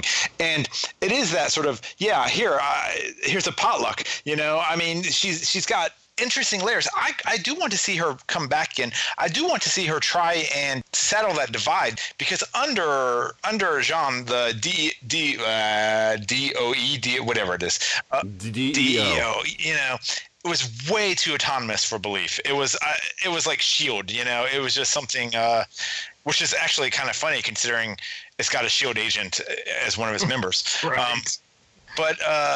Yeah, it just you got to see in this episode. Maybe it's because we also had a president who was more hands-on in this episode, or in this season rather. We got to see the agency work as part of a greater government as a whole. And Haley was needed for that context. Let's talk about Nia. The one thing my daughter kept saying is, why is everyone bullying her about becoming a superhero? She's a dork. Because it almost came off that way, because it's like she keeps saying she doesn't want to. Stop bullying her. God bless your daughter. Right. So it's like, you know, one of those things of, you know, me, because I'm so steeped in comic books and origin stories, the hero's always supposed to be reluctant, right? It's just kind of interesting to have that sort of fresh perspective, somebody being like, everyone's telling her to be a hero, she doesn't want to, like, just let her live her life, you know. But I'll also say, though, okay, dream energy, really? Really? Like, I think it's okay to have a character whose ability is a non-combat ability, or at least is not something that can be directly used for like, the idea that she can predict people's movements because of her power is one thing, but to have her be able to, like, channel it into blasts and stuff, Yeah, we really didn't need her on the front line for that. Right. You know, I thought it would be perfectly fine to have her, you know, be like a support character that can predict stuff and sometimes helps out with, you know, combat, but in the sense of, you know, she uses her powers to predict movements or something, not like shoot energy blasts, but whatever. But Mike Nissen, what do you think about Nia? I love her. I'd date her. She's single? So does Brainy. I'll fight Brainy. I don't care how brainiac he is. I saw her. I'm like, oh, she is cute. I'm trans. Oh, she is cute. I didn't. So that was one of the things that my friends were really picky about. Not being mean about it, but that was like some of their last straws. Like, wow, now we're talking about racism. Now we also have a trans superhero. And it's like, okay, so representation, it counts, it matters. And it was really a character that didn't really matter if it was black, Asian, whatever. That Dreamer was not focused any time of her story whatsoever on her race. So, and, you know, just other characters, Fantastic Four, you don't really have to focus too much on that. But being a trans, they're like, okay, now this is too political. I'm like, just go with it. She's cute. They're cute. I don't know the pronoun for it, but I'm just going to be respectful. But yeah, she was great. And the Dream Energy, I agree. I don't think we really needed her that front line about it. And, you know, breaking the time vortex and all that stuff, blah, blah, blah, to continuum. That they, like, bad. You shouldn't have done that. But yeah.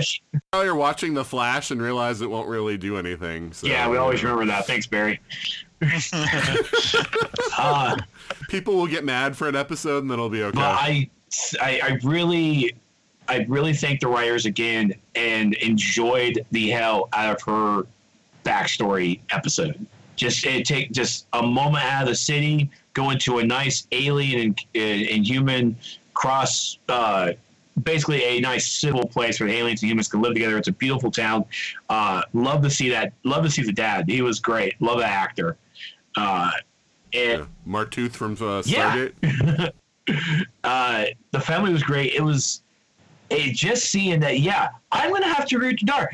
She was completely bullied to be a superhero, not just by Brainy, but then also having the powers, not able to pass it on. It's like, oh well. Huh? No, Kara was the one who kept telling her she needed to be a hero and stuff, and it's just like, geez, Kara. She said no. Respect. You know, respect her wishes. That's the message I was missing there. No means no, Kara. God. Right. What really hit me is that her sister always had her back with her transition to becoming a female. Always had her back. That was always really spoken about, and how everybody in the town was accepting. Oh, some people weren't, but the majority of people were. And how we as a society are trying to, some of us accept these people and other people don't. And that was another echo chamber, not an echo chamber, but another callback to that. It's like, we need to respect these people, their choices, and who they are, not what they were born as or whatever. Her sister had her back, but there was just that moment, that one that Nia didn't tell her sister that she had a power, didn't tell the family. Her mother on her deathbed found out, so overjoyed, but of course, deathbed, and her sister having so much guilt. It's like, if I had this power, I would have done it. It's like, oh, you have this power. You didn't stop this. Like, sometimes you can't really stop things. I'm sorry. It was really just one of those things that keeping a secret from the family will really devastate and hurt the people that you're closer to. But really, I went back in my chair when her sister was like, it's like the first daughter is supposed to get this power. You're not even a real girl. I'm like, oh, audible Spanish gasp, all the gasps. Just all of them. Like, really, woman? And she just storms off like, no. That's where we really needed like a Medea character. It's like, you don't get to storm off over there. You come back here, young lady. You come back. Yeah, I was really surprised they didn't revisit that later in the season, although they could always do it in season 5. But in a way, I mean, you know, they're again going for, you know, reality, you know, injecting some realism that sometimes you don't just like heal the rift. Yeah. You know, it's not like you sit down later and everybody's okay, you know. That was very an impactful episode for the trans community, for the LBGQ, basically all the alphabet. Sorry, that's a lot of alphabets they've added now. And that was a great thing. That was a very real episode. And thank you, Kara, for pushing, for even exposing her secret identity to Nia. At the same time, yeah, there's a lot of bullying to be a superhero. That was a lot. That was really pushing it. But yeah, I absolutely loved Nia. The Dreamer superpower stuff really could have been brought back a little bit, but Nia as the character before Dreamer, I loved her. And now that she's part of the Super Friends, it's nice that she's there for her power, but at the same time, and just like how we did it with Jimmy all those seasons ago, just because you're on the show doesn't mean you need to have a superpower to be relevant. Nia could literally have just been Nia and not Dreamer, and she would have still been a very solid, welcomed character. Because when even her introduction, and Kara even kind of like, oh, you're me. I'm like, she's you. That's you, girl. That was just a great mirror reflection, and seeing that mirror reflection is like, this is where Kara was. This is where she is. Nia, you're good. You are gonna be good. Look at that. That's your role model. You got this. Mike invoked Jimmy becoming Guardian, and now we're going to have 7 more years of bad luck. Anyway. Mike, what did you think about Nia? I agree. That episode that explained her origin was amazing, and that was probably the highlight of her character for me. Prior to that, narcoleptic Nia did nothing for me. I thought, wow, why do you still have a job? Everyone's just so gosh darn understanding at Catco. I know, like that's part of that kumbaya, everybody links hands crap that they're mostly stepping away from. Yeah, but, and it just wasn't enough. And I think part of it also has to do with the fact that I'm not a big Brainy fan either. So like most of her scenes are with him. And look, I get it. There's some connection there. Obviously, I don't think they've mentioned this in the show yet, but in the comics, there is a character called Dream Girl in the Legion of Superheroes with the last name Nal. So it's pretty. This is an early incarnation of or ancestor of that character, obviously. And so and Brainy knows that, and I kind of wish that maybe we did too, just to have some more excitement around her. But I didn't think that they did as good of a job building her as a compelling character until that origin show, that episode. Now, after that, between like trying to figure out ways to use her powers so that they were relevant in the field, and giving her, forgive me, but giving her one of the worst outfits I've seen on the CW. I can't say that I'm a huge fan, and I understand that representation matters. I just wish that they would be that it was better represented here. Ryan, what do you think about Nia? Yeah, I feel like this is a subject matter, where I have to think a moment how I'm going to phrase my criticisms and so forth, because I kind of agree with Mike. So take what you want from that.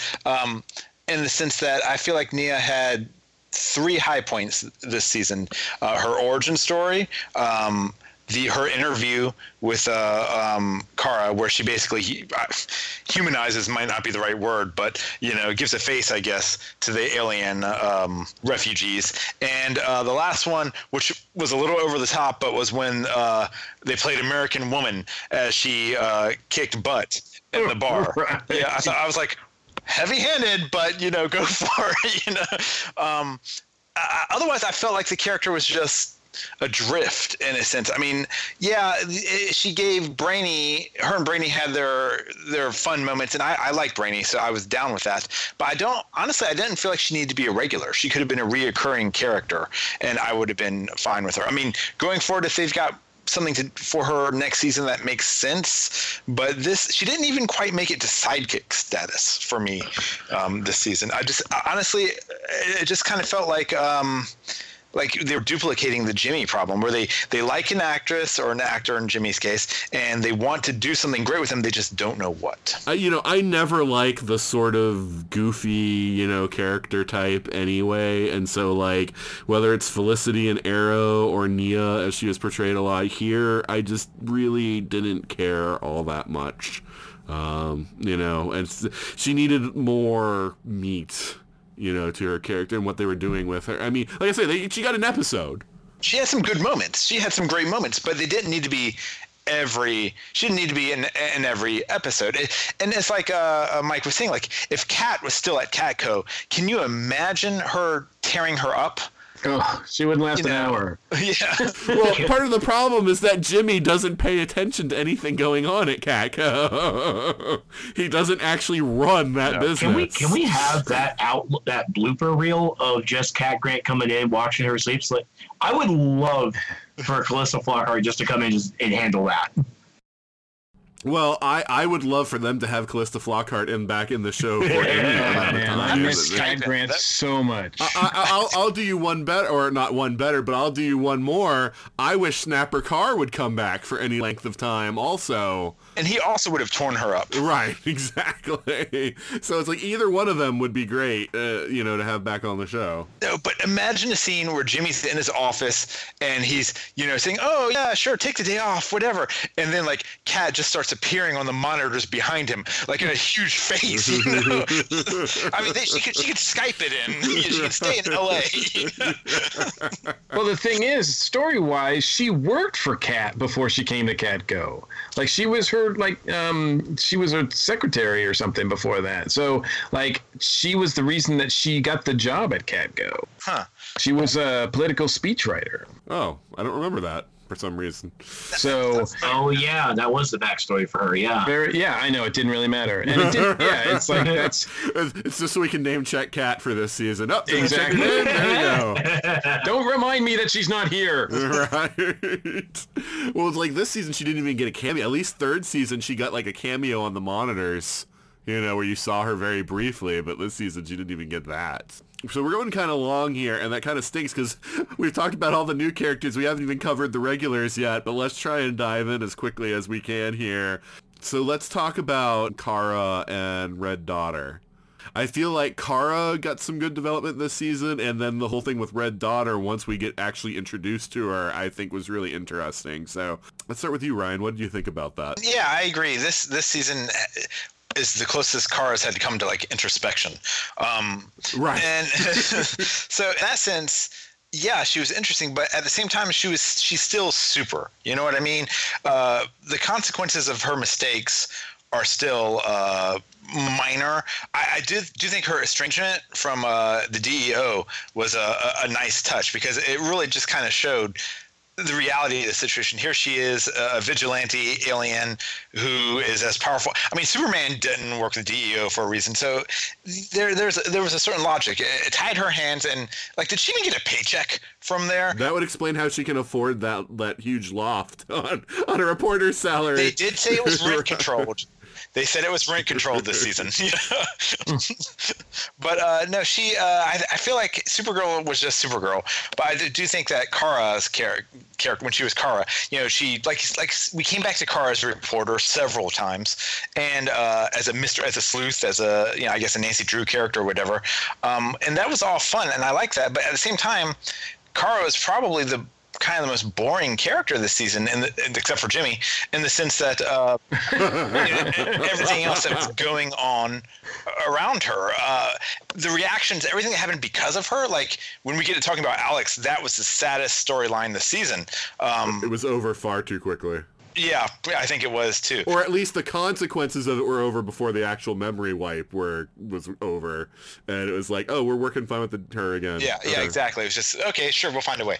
But and as usual, Melissa has great rapport and chemistry with anyone she's on screen with. It's just I don't know. I guess she's got to be a Girl Scout or something.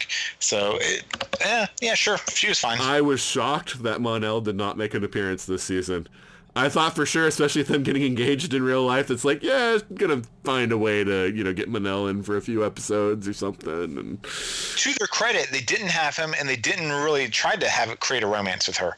Right. No, I know. Yeah. And yeah, that was actually one of the best things about the season was that, yeah, again, no forced romance. And here's the thing.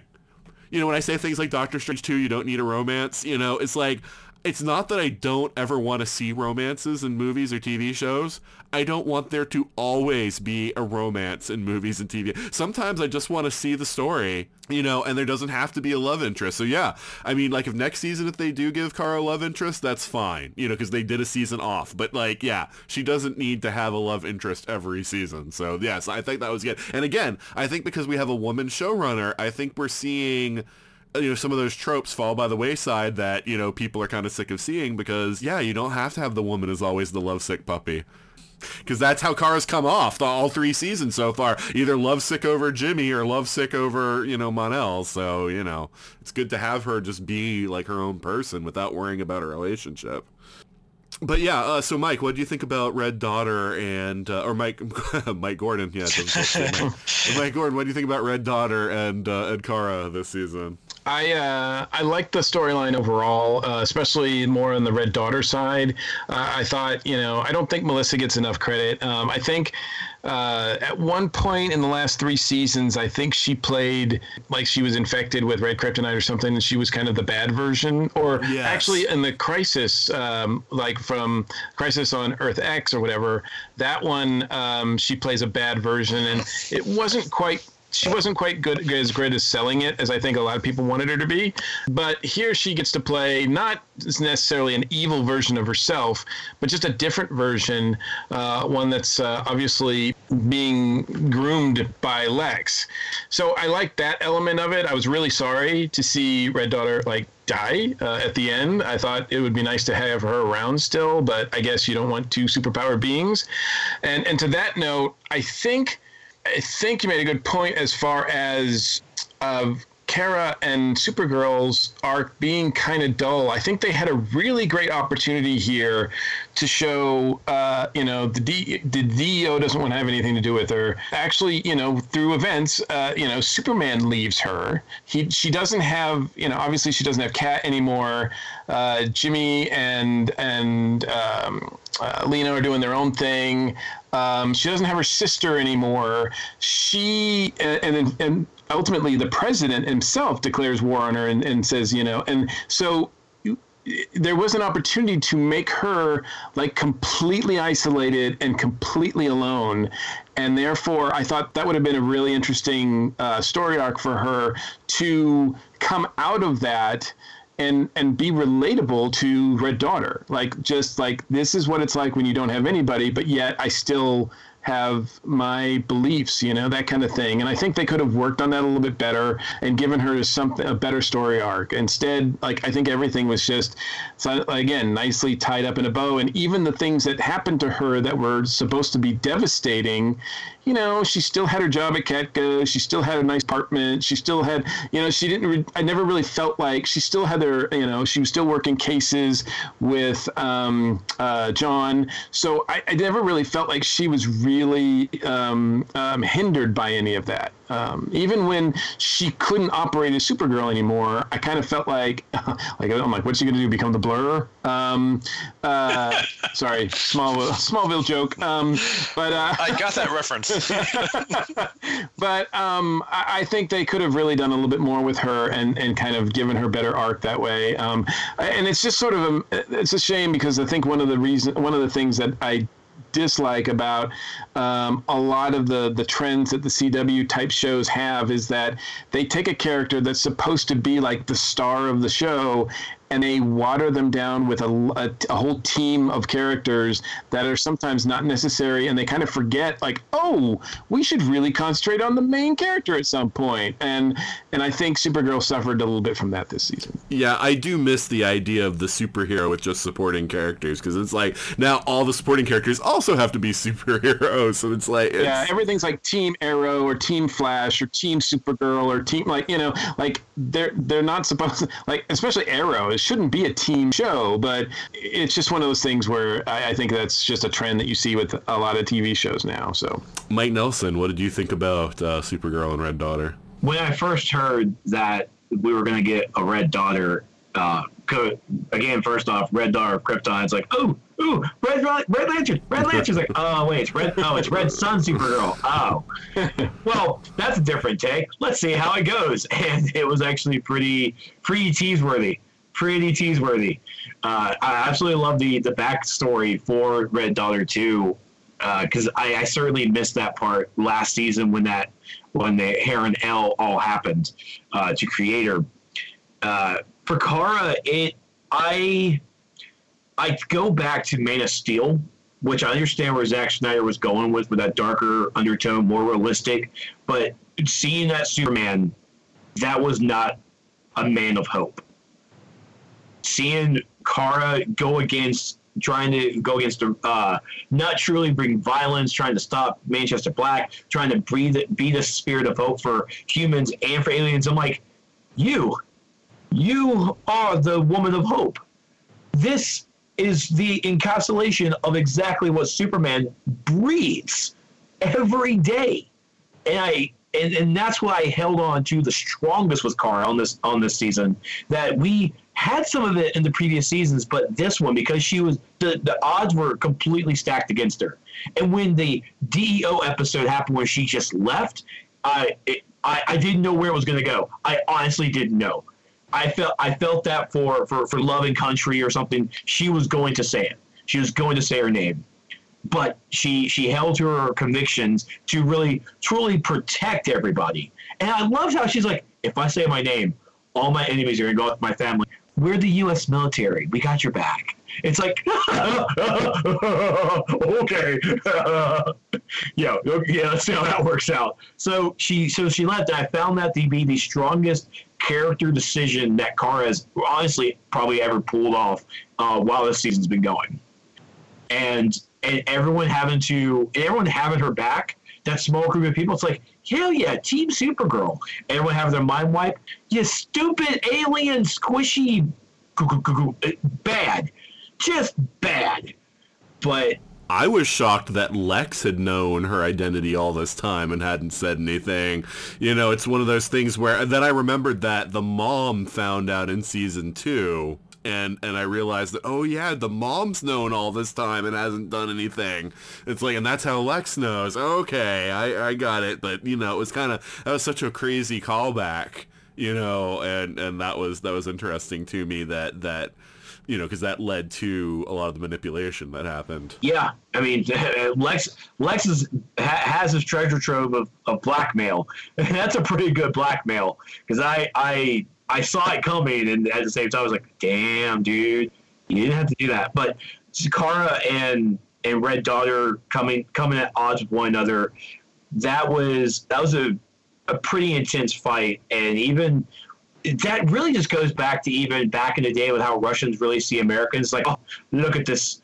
When she walks through Kara's apartment, it's like, this is a big apartment for one girl. It's so messy, unorganized. It's like, wow, can you just we struggle every day, please. Okay? It's rough to be alive, please, okay? God.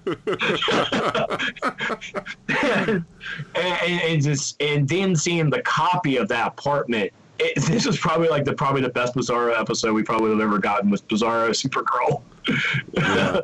Well, I mean, it was cool because it's like you can tell she's fascinated by it, but she's been taught that it's horrible and decadent and all this kind of stuff. So it's kind of interesting. I like the psychology of it, you know, and how this really is the same person, even though she has different life experiences and has been taught a different way. Yeah, the geek and fan in me wish that we would have actually saw more of Red Daughter in this season, and they packed a lot in this season to even just now add Lex and a Red Son or Red Daughter storyline. I really wish that we would have gotten more from that. But what we got in this season, I really do like it. They did a good job with Red Daughter. Yeah, no, I liked her. I liked the sort of naivete that they gave to it, and you know Lex is just using her and is going to betray her as soon as he gets what he wants, because he doesn't want anybody that powerful, you know, around, but he'll use her to get, you know, things, you know, going his way. And I liked her conflict with Kara, and I liked how Lex was teaching her ideologically, and how that created the conflict with Kara. You know, I think, like, the no miniskirt, you know, like, you're just a stupid girl in a miniskirt or whatever, like, line is why the redesigned costume, if you've seen it for next season, does not have the skirt. She's got pants! Yeah, she's got pants! And no underwear on the outside. But... does it have pockets? I need to make that tweet. What fascinates me about that costume or that look is that she looks also about like 20 years older. So I'm wondering if that's going to lead to a storyline shift in writing Kara older. hopefully. A little more mature. But yeah, so yeah, I'm hoping that they continue the progression with Kara, because yeah, like I said before, I liked the direction they went. I think with the thing with Alex, I would have liked to have seen a more antagonistic Alex that doesn't remember why she's been working with Supergirl so closely all this time for a longer, you know, it like lasted like 2 or 3 episodes, and then Alex, even though she still didn't remember, was on board again with, oh yeah, let's hang out, let's do all these things together, and I completely trust you and everything. And I would have liked that to go a little bit longer, but I think that, you know, especially like when she was in prison and she met with that guy who was like, you know, free press and all that kind of stuff, and his sort of attitude and mindset when she started to realize that, you know, as Supergirl, she's coming in there heavy-handed with all this power, and that really, that's not the touch that you always need for every situation. Because we've talked about that before. I think it was in season 2. There was the episode where she needed to rescue Alex, and I can't remember her name anymore, but Alex's girlfriend from back then, Maggie. You know, Maggie was the one that was chastising Kara for always rushing in, like, you know, with her fists and everything. And you thought that was going to be an episode that led to a realization that maybe Kara needs to listen to other people from time to time. But that episode ended completely the opposite direction. You know, like, at the end of the day, Kara was right and everybody else was wrong. You know, and so I'm glad that we actually had an episode where Kara actually came to that realization that she's like, wait a minute, Kara Danvers in this case is more important than Supergirl. You know, and I like the fact that they showed that Kara prioritizing her activities as Supergirl and Kara was hurting her relationship with Lena before Lena finds out anything. You know, she was damaging her relationship with Lena by kind of ignoring like what Lena was going, or she figured she was doing it because she was there as Supergirl and not thinking about the fact that Lena only sees it as Supergirl is there, not as Kara. And so I liked again that was something that she was mishandling the situation. So I thought that it was all good development. I was glad to see them, you know, at least chipping away at the perfection of the Kara character, and letting her be, you know, more human in her interaction, you know, and more fallible. So I thought that was all good, and I'm really looking forward to, you know, next season, and hopefully they continue progressing in that direction. I think we'd be completely remiss if we did not talk about Lena. I never thought they were going to go here with her. And Mike, I know that Mike Gordon, I know that in the past you've mentioned that you really like her. So why don't we start with you on the Lena discussion? What do you think of her arc this season? It's kind of frustrating. I mean, I thought, you know, she does a great job. The actress does a great job, and I think that they've done a great job in sort of like sort of having her walk that line where she could go bad at any instance, right? And then they keep giving her reasons to, and she keeps backing off, you know, that kind of thing. And then, you know, finally she saw the light and figured out that Jimmy Olsen is just a boring dude, so she dumped him. So that was good. I can understand that completely. And you know, it's like, it's one of those things too at the very end where, you know, she's in that room with all of her quote unquote friends, and you realize she's the only one that doesn't know, right? She's the only one. And you're kind of like, do you think as a show, as story wise, have they given us justification for her not knowing?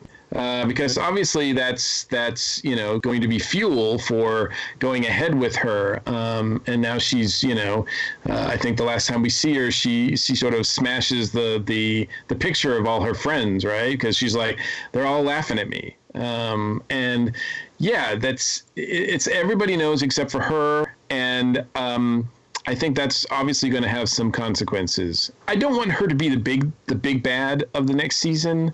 I would like to see her sort of still play around with being bad and being good, or whatever, you know, a little bad. But because I don't want to see her go into full heel, because to be honest, she's not going to be as good as Lex as a bad guy. So, and if your name's Luthor, you kind of have to go there, unless that's the path they're ultimately taking her for. It's just she will be better than Lex. I also think the fact that she was willing to shoot Lex, though, is going to go into all of that. Yeah.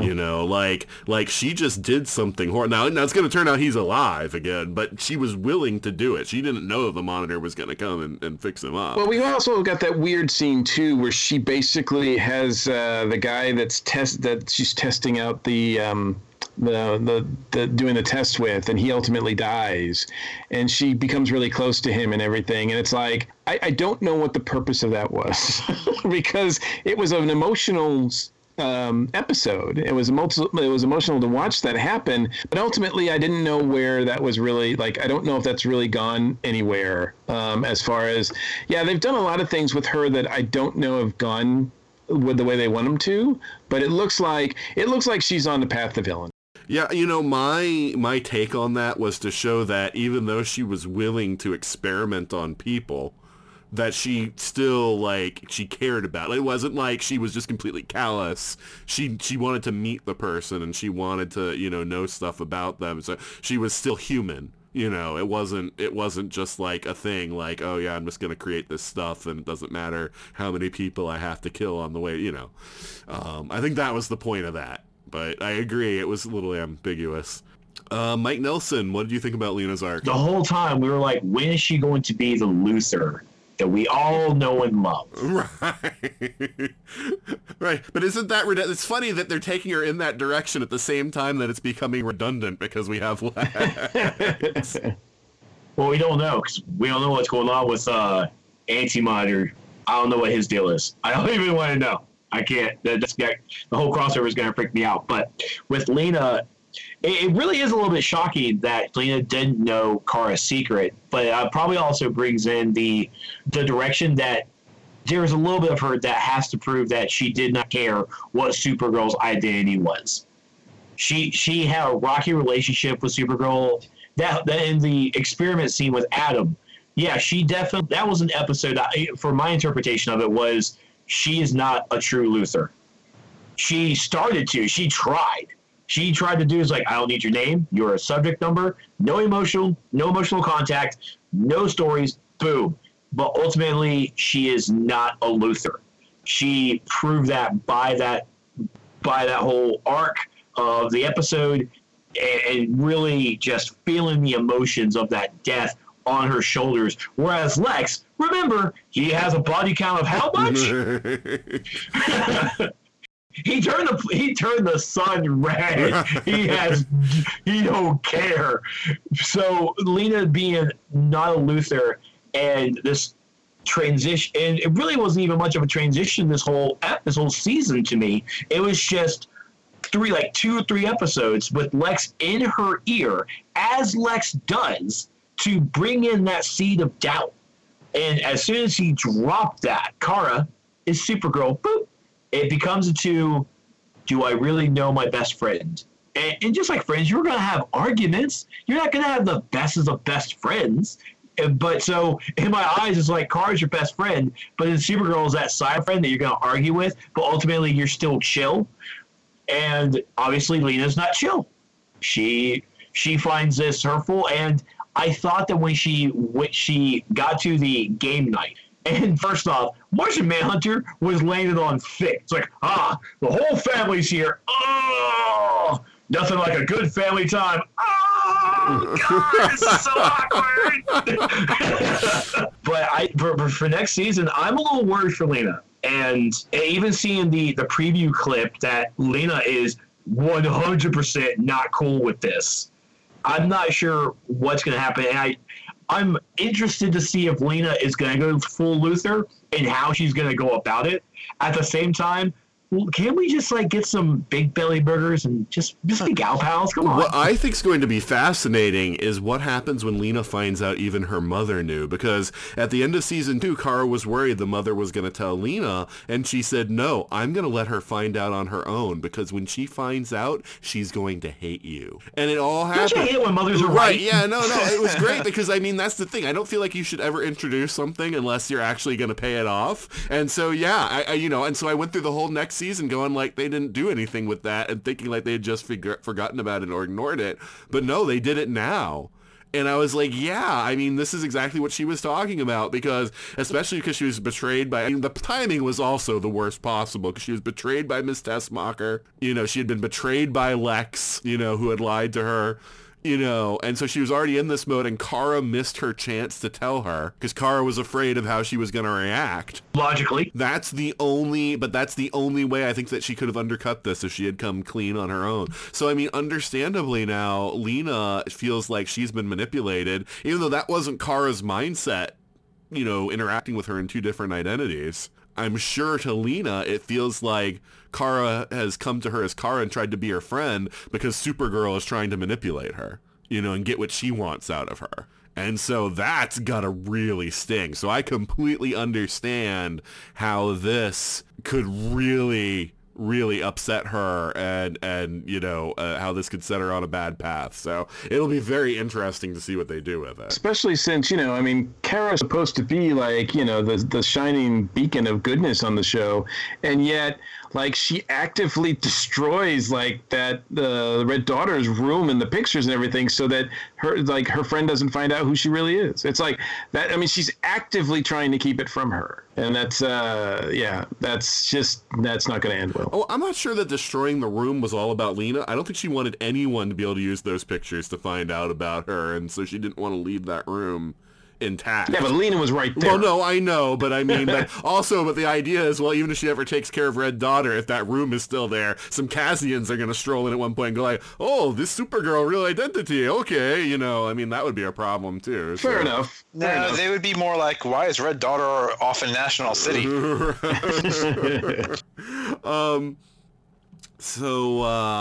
Ryan, what do you think about Lena's arc? I mean, you know, I like Keira Knightley Jr. well enough, but I just since she was first introduced in season 2, it's really just been Smallville all over again for me. Oh, they become best friends. Oh, they're keeping secrets from each other. Oh, we know where this is all going to end, and it probably will. Like you said, the greatest twist they could do is for Lena to overcome her Lutherness and become, you know, a saint or something like that. That would be an interesting twist, although I think she's already crossed the line with respect to that and killing her own brother.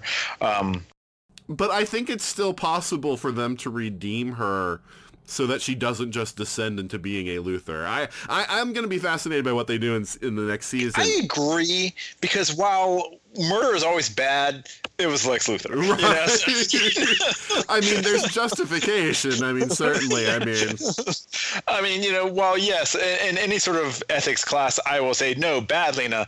I'm also going to be like, but it was Lex Luthor. You know, it's literally going back and finding baby Hitler. You know, I mean, I don't want to sidetrack this too much, but this is my daughter and I just watched it. There's an episode of Star Trek: The Next Generation where Data comes to the realization that the guy in front of him will just keep on doing bad things no matter what. And the only solution, he said, he's like, this will just keep going on. And he points the phaser at the guy and is about to kill him. Now then they beam Data out, so he's not able to do it. That's the same kind of thing. The collector? Yeah, the guy who was collecting, like rare things or whatever. And so they even say like, the phaser was in a state of discharge as we beamed you up. So we know that Data was trying to kill the guy. But it's the same kind of thing. Like when you know somebody is going to continue hurting, killing, you know, other people, does that make it justified, you know, to take the law into your own hands, basically, is the argument for it. Well, the catch there is if you can say, well, Lena can kill him and be redeemed from it, then it must also be true that Lex can be redeemed himself,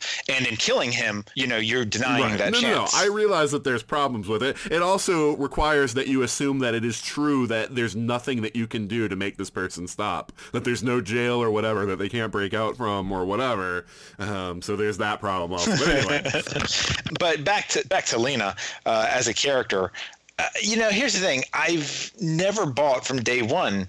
She's always come across as a sad, sad character to me, that she believes that Kara is her best friend. It's like, how terrible has your life been that someone who is keeping so much of themselves back from you is your best friend. Well, it's like, and she just like comes in to do like one interview with her, and then she's instantly like, we're besties now. Suddenly they're BFFs. Yeah, right. Yeah. It's like, get on Tinder. You could probably have better like finding a best friend there or something. I don't know.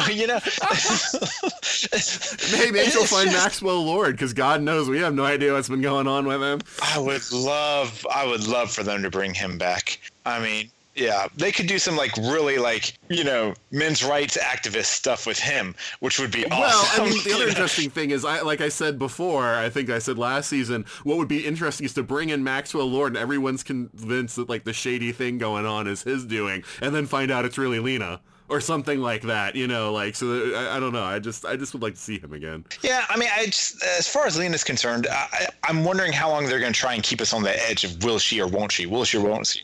How long can they drag it out? It's literally, it's kind of the equivalent of, moonlighting. Will they or won't they get together? Will Lena be evil or won't she?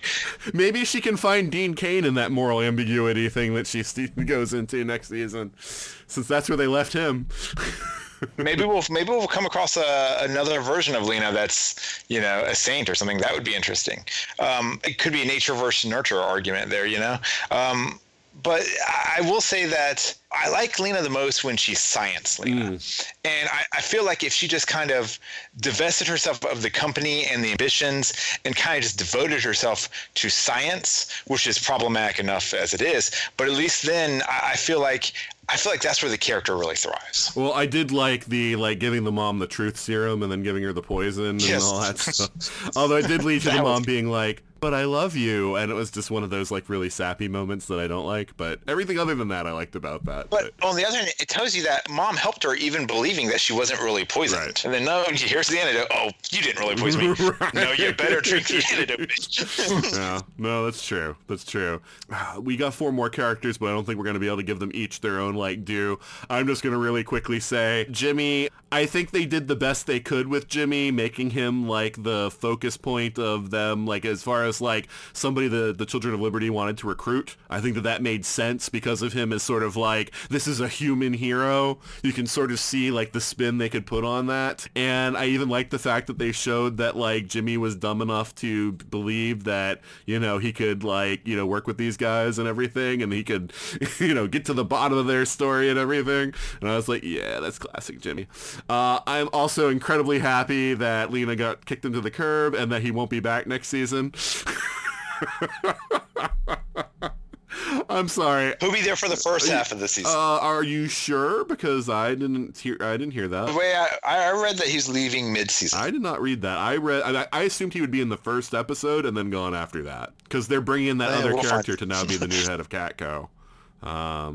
Wynn is coming in mid-season. Wynn is coming back mid-season, but they did say that Jimmy was leaving mid-season, at least that I saw. Alex, I feel like, they did the whole, like, memory wipe thing, which was interesting, but it was awful that they got rid of that too quickly. I did like her having to work with Haley, like I said, and I'm glad that they took a step back from the adoption storyline and gave her a significant other first, because I still feel like if you're going to try to juggle the DEO and a kid, you need a spouse.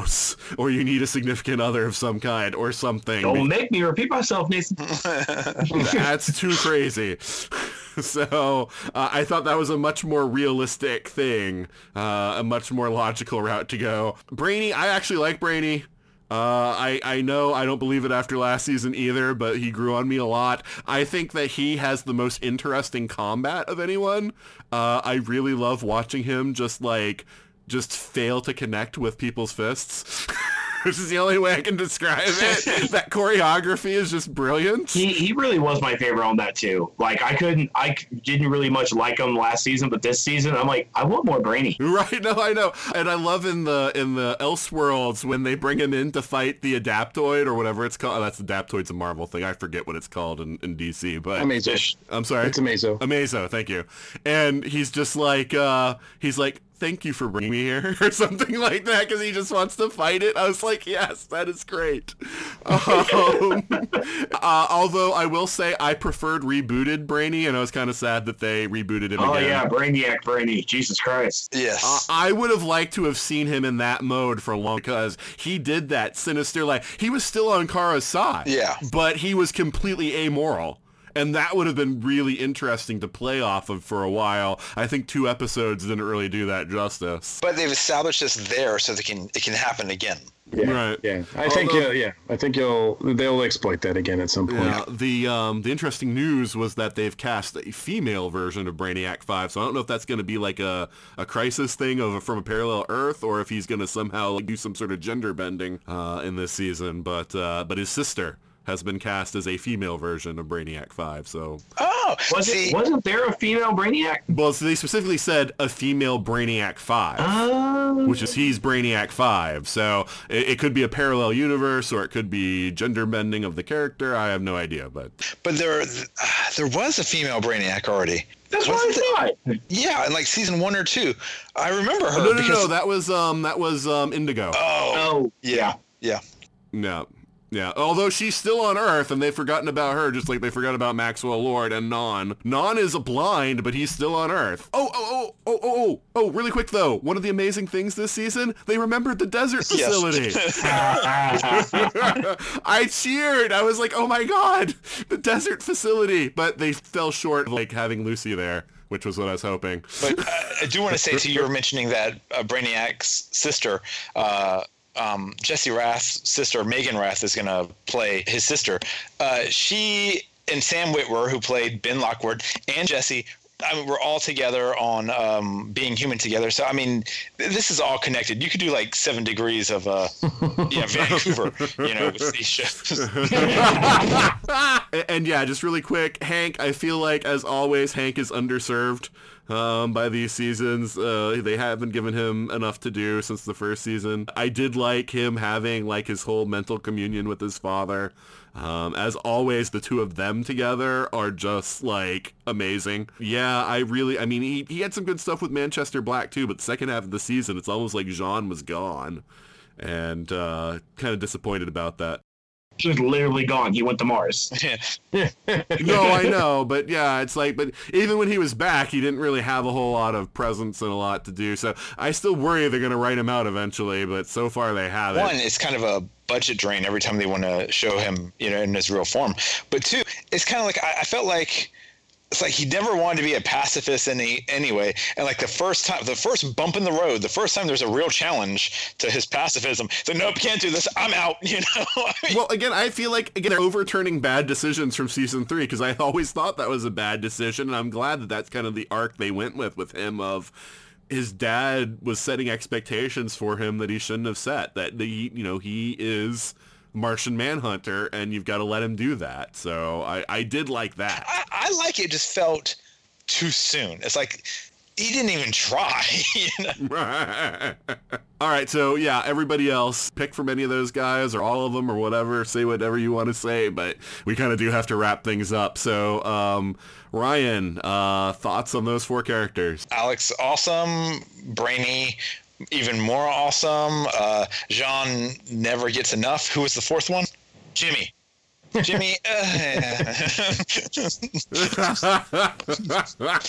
just put it this way. I'm more interested in Kara does like the cape stuff she learned in season 3 than I am with Jimmy. Well, I noticed the cape stuff was completely absent. She did it one time. She did it once. Yeah. Oh, did she? Because I remarked upon it. I was like, oh, cape stuff. They recognized that it was really stupid and didn't need to be there. I have a real problem with her kryptonite shield that just covers like the middle of her chest.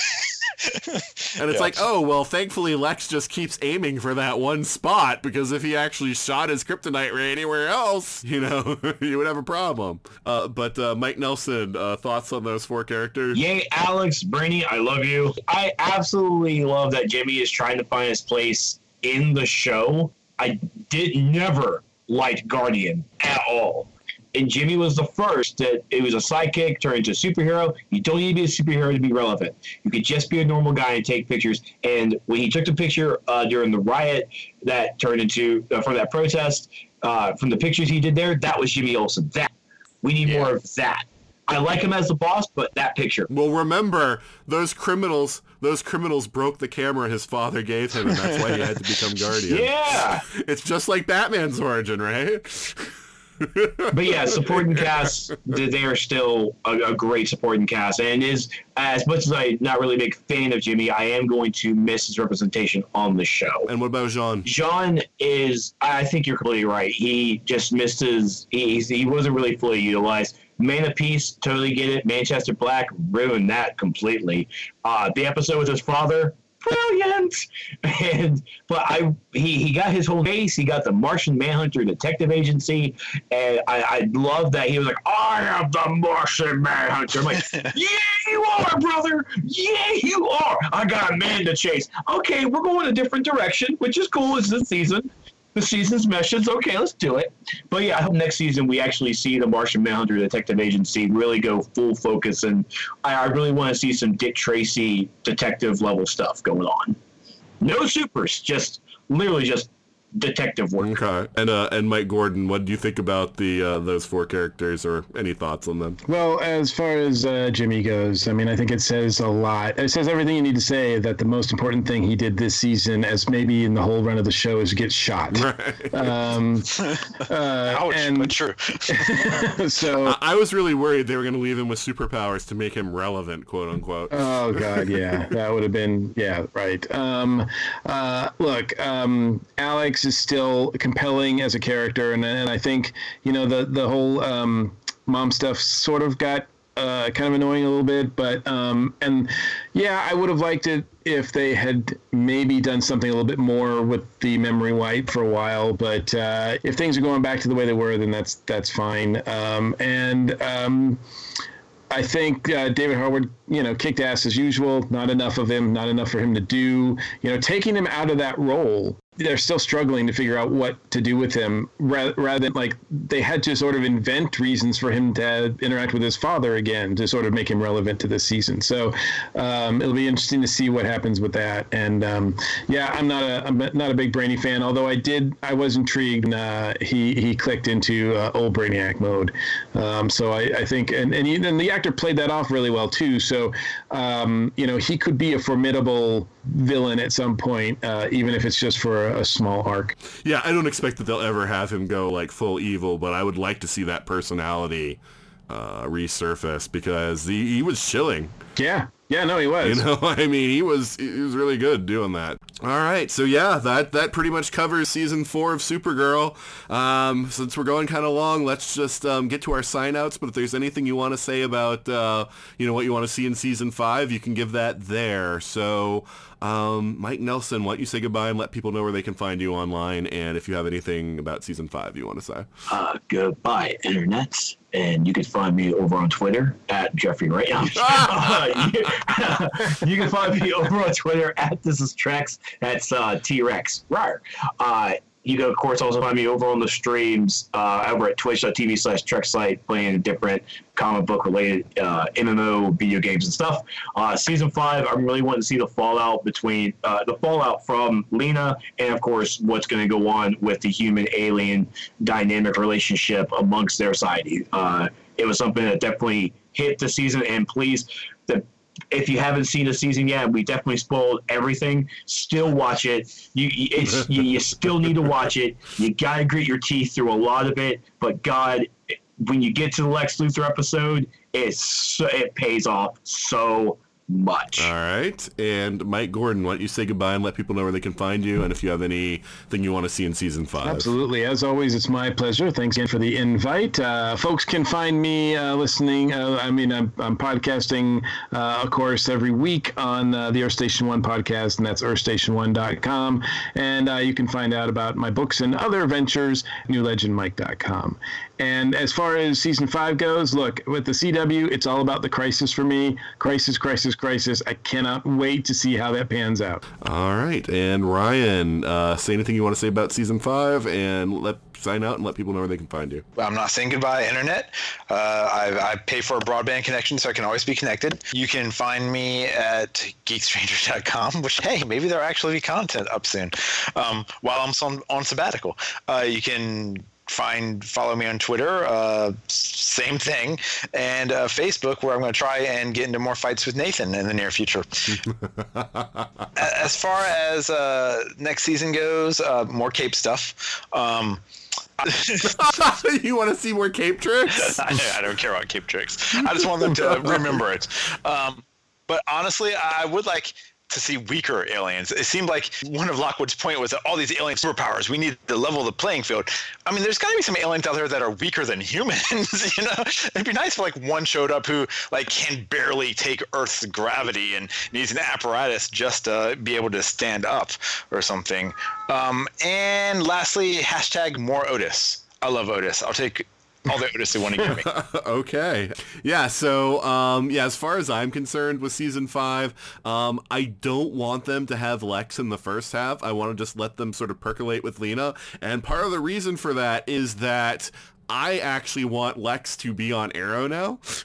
Because, the Monitor took Oliver. I assume that next season is going to be them hopping from world to world, sort of preparing for Crisis. And it would be so awesome to see Oliver be forced to work with Lex. And to see like how those two would like mesh or fail to mesh together, that I just like the idea in my head just like is percolating with just like the interaction between those two. So I would love to have that, and then maybe just have Lex in like the second half of Supergirl or something show up from time to time. But I really like that. I want Kara to continue maturing. Like I say, visually, it looks like she's more mature. It would be interesting if the writing went the same way. So definitely want her character to sort of grow up a little bit. It'd be interesting to see that. Otherwise, I'm excited for Winn coming back. I actually really liked Winn, and it'll be good for him to come back for an arc. I thought originally, when I heard that he was coming back this season, that he would be the one to design her new costume since he designed the first one. But since he's coming in the second half of the season, I think that it's unlikely because they're pushing that costume, on social media. So I'm pretty sure she's going to have it pretty early on in the season. So we'll see. Otherwise, let Lena sort of develop on her own. It'll be interesting to see where that goes. And, very excited to see if, like, Catco will be run by someone who actually cares about running it next season. So, but, Mike, and Ryan, thank you so much for being on the show today. Thank you. Had fun. It was a blast. And that's it for our Supergirl episode. By now you know the drill. We would love to hear from you. We'd love to learn what you liked about the episode, what you didn't like. You can do that by emailing us at everything@42cast.com. You can visit the website 42cast.com. You can tweet to us at 42cast. You can also go to facebook.com/42cast to leave us a message, or you can leave us reviews on Stitcher Radio or iTunes. You can also contribute to the entire ESO network, including the 42cast, by going to the ESO network Patreon at patreon.com/ESO network. I don't have too much more to report this week.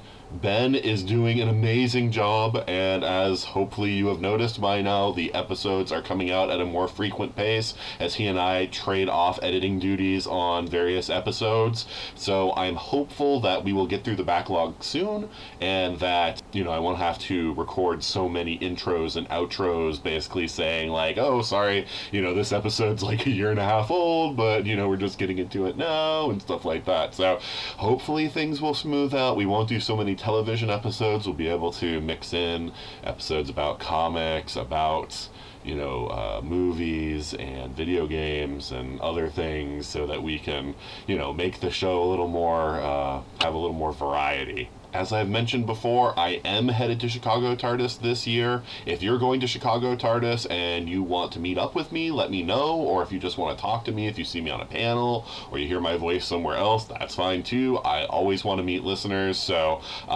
it always surprises me, and I don't know why it should, but when I go to a con and somebody comes up to me and says something about the 42 cast, but I always want to meet the people who listen to the show and know what you like about it or what you don't. But that's it for this week, week's podcast, and so join us back next week when David Ramsey will not be joining us. And until then, this is Nathan signing off.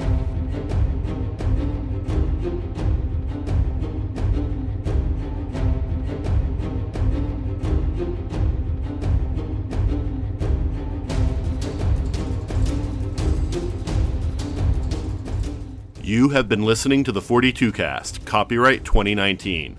Got a question for the ultimate answer? Contact us at everything@42cast.com. Theme music is Sharper Swords by Brandon Ellis. Check out more of his work at www.cityfires.com. The 42 Cast is a proud member of the ESO Network.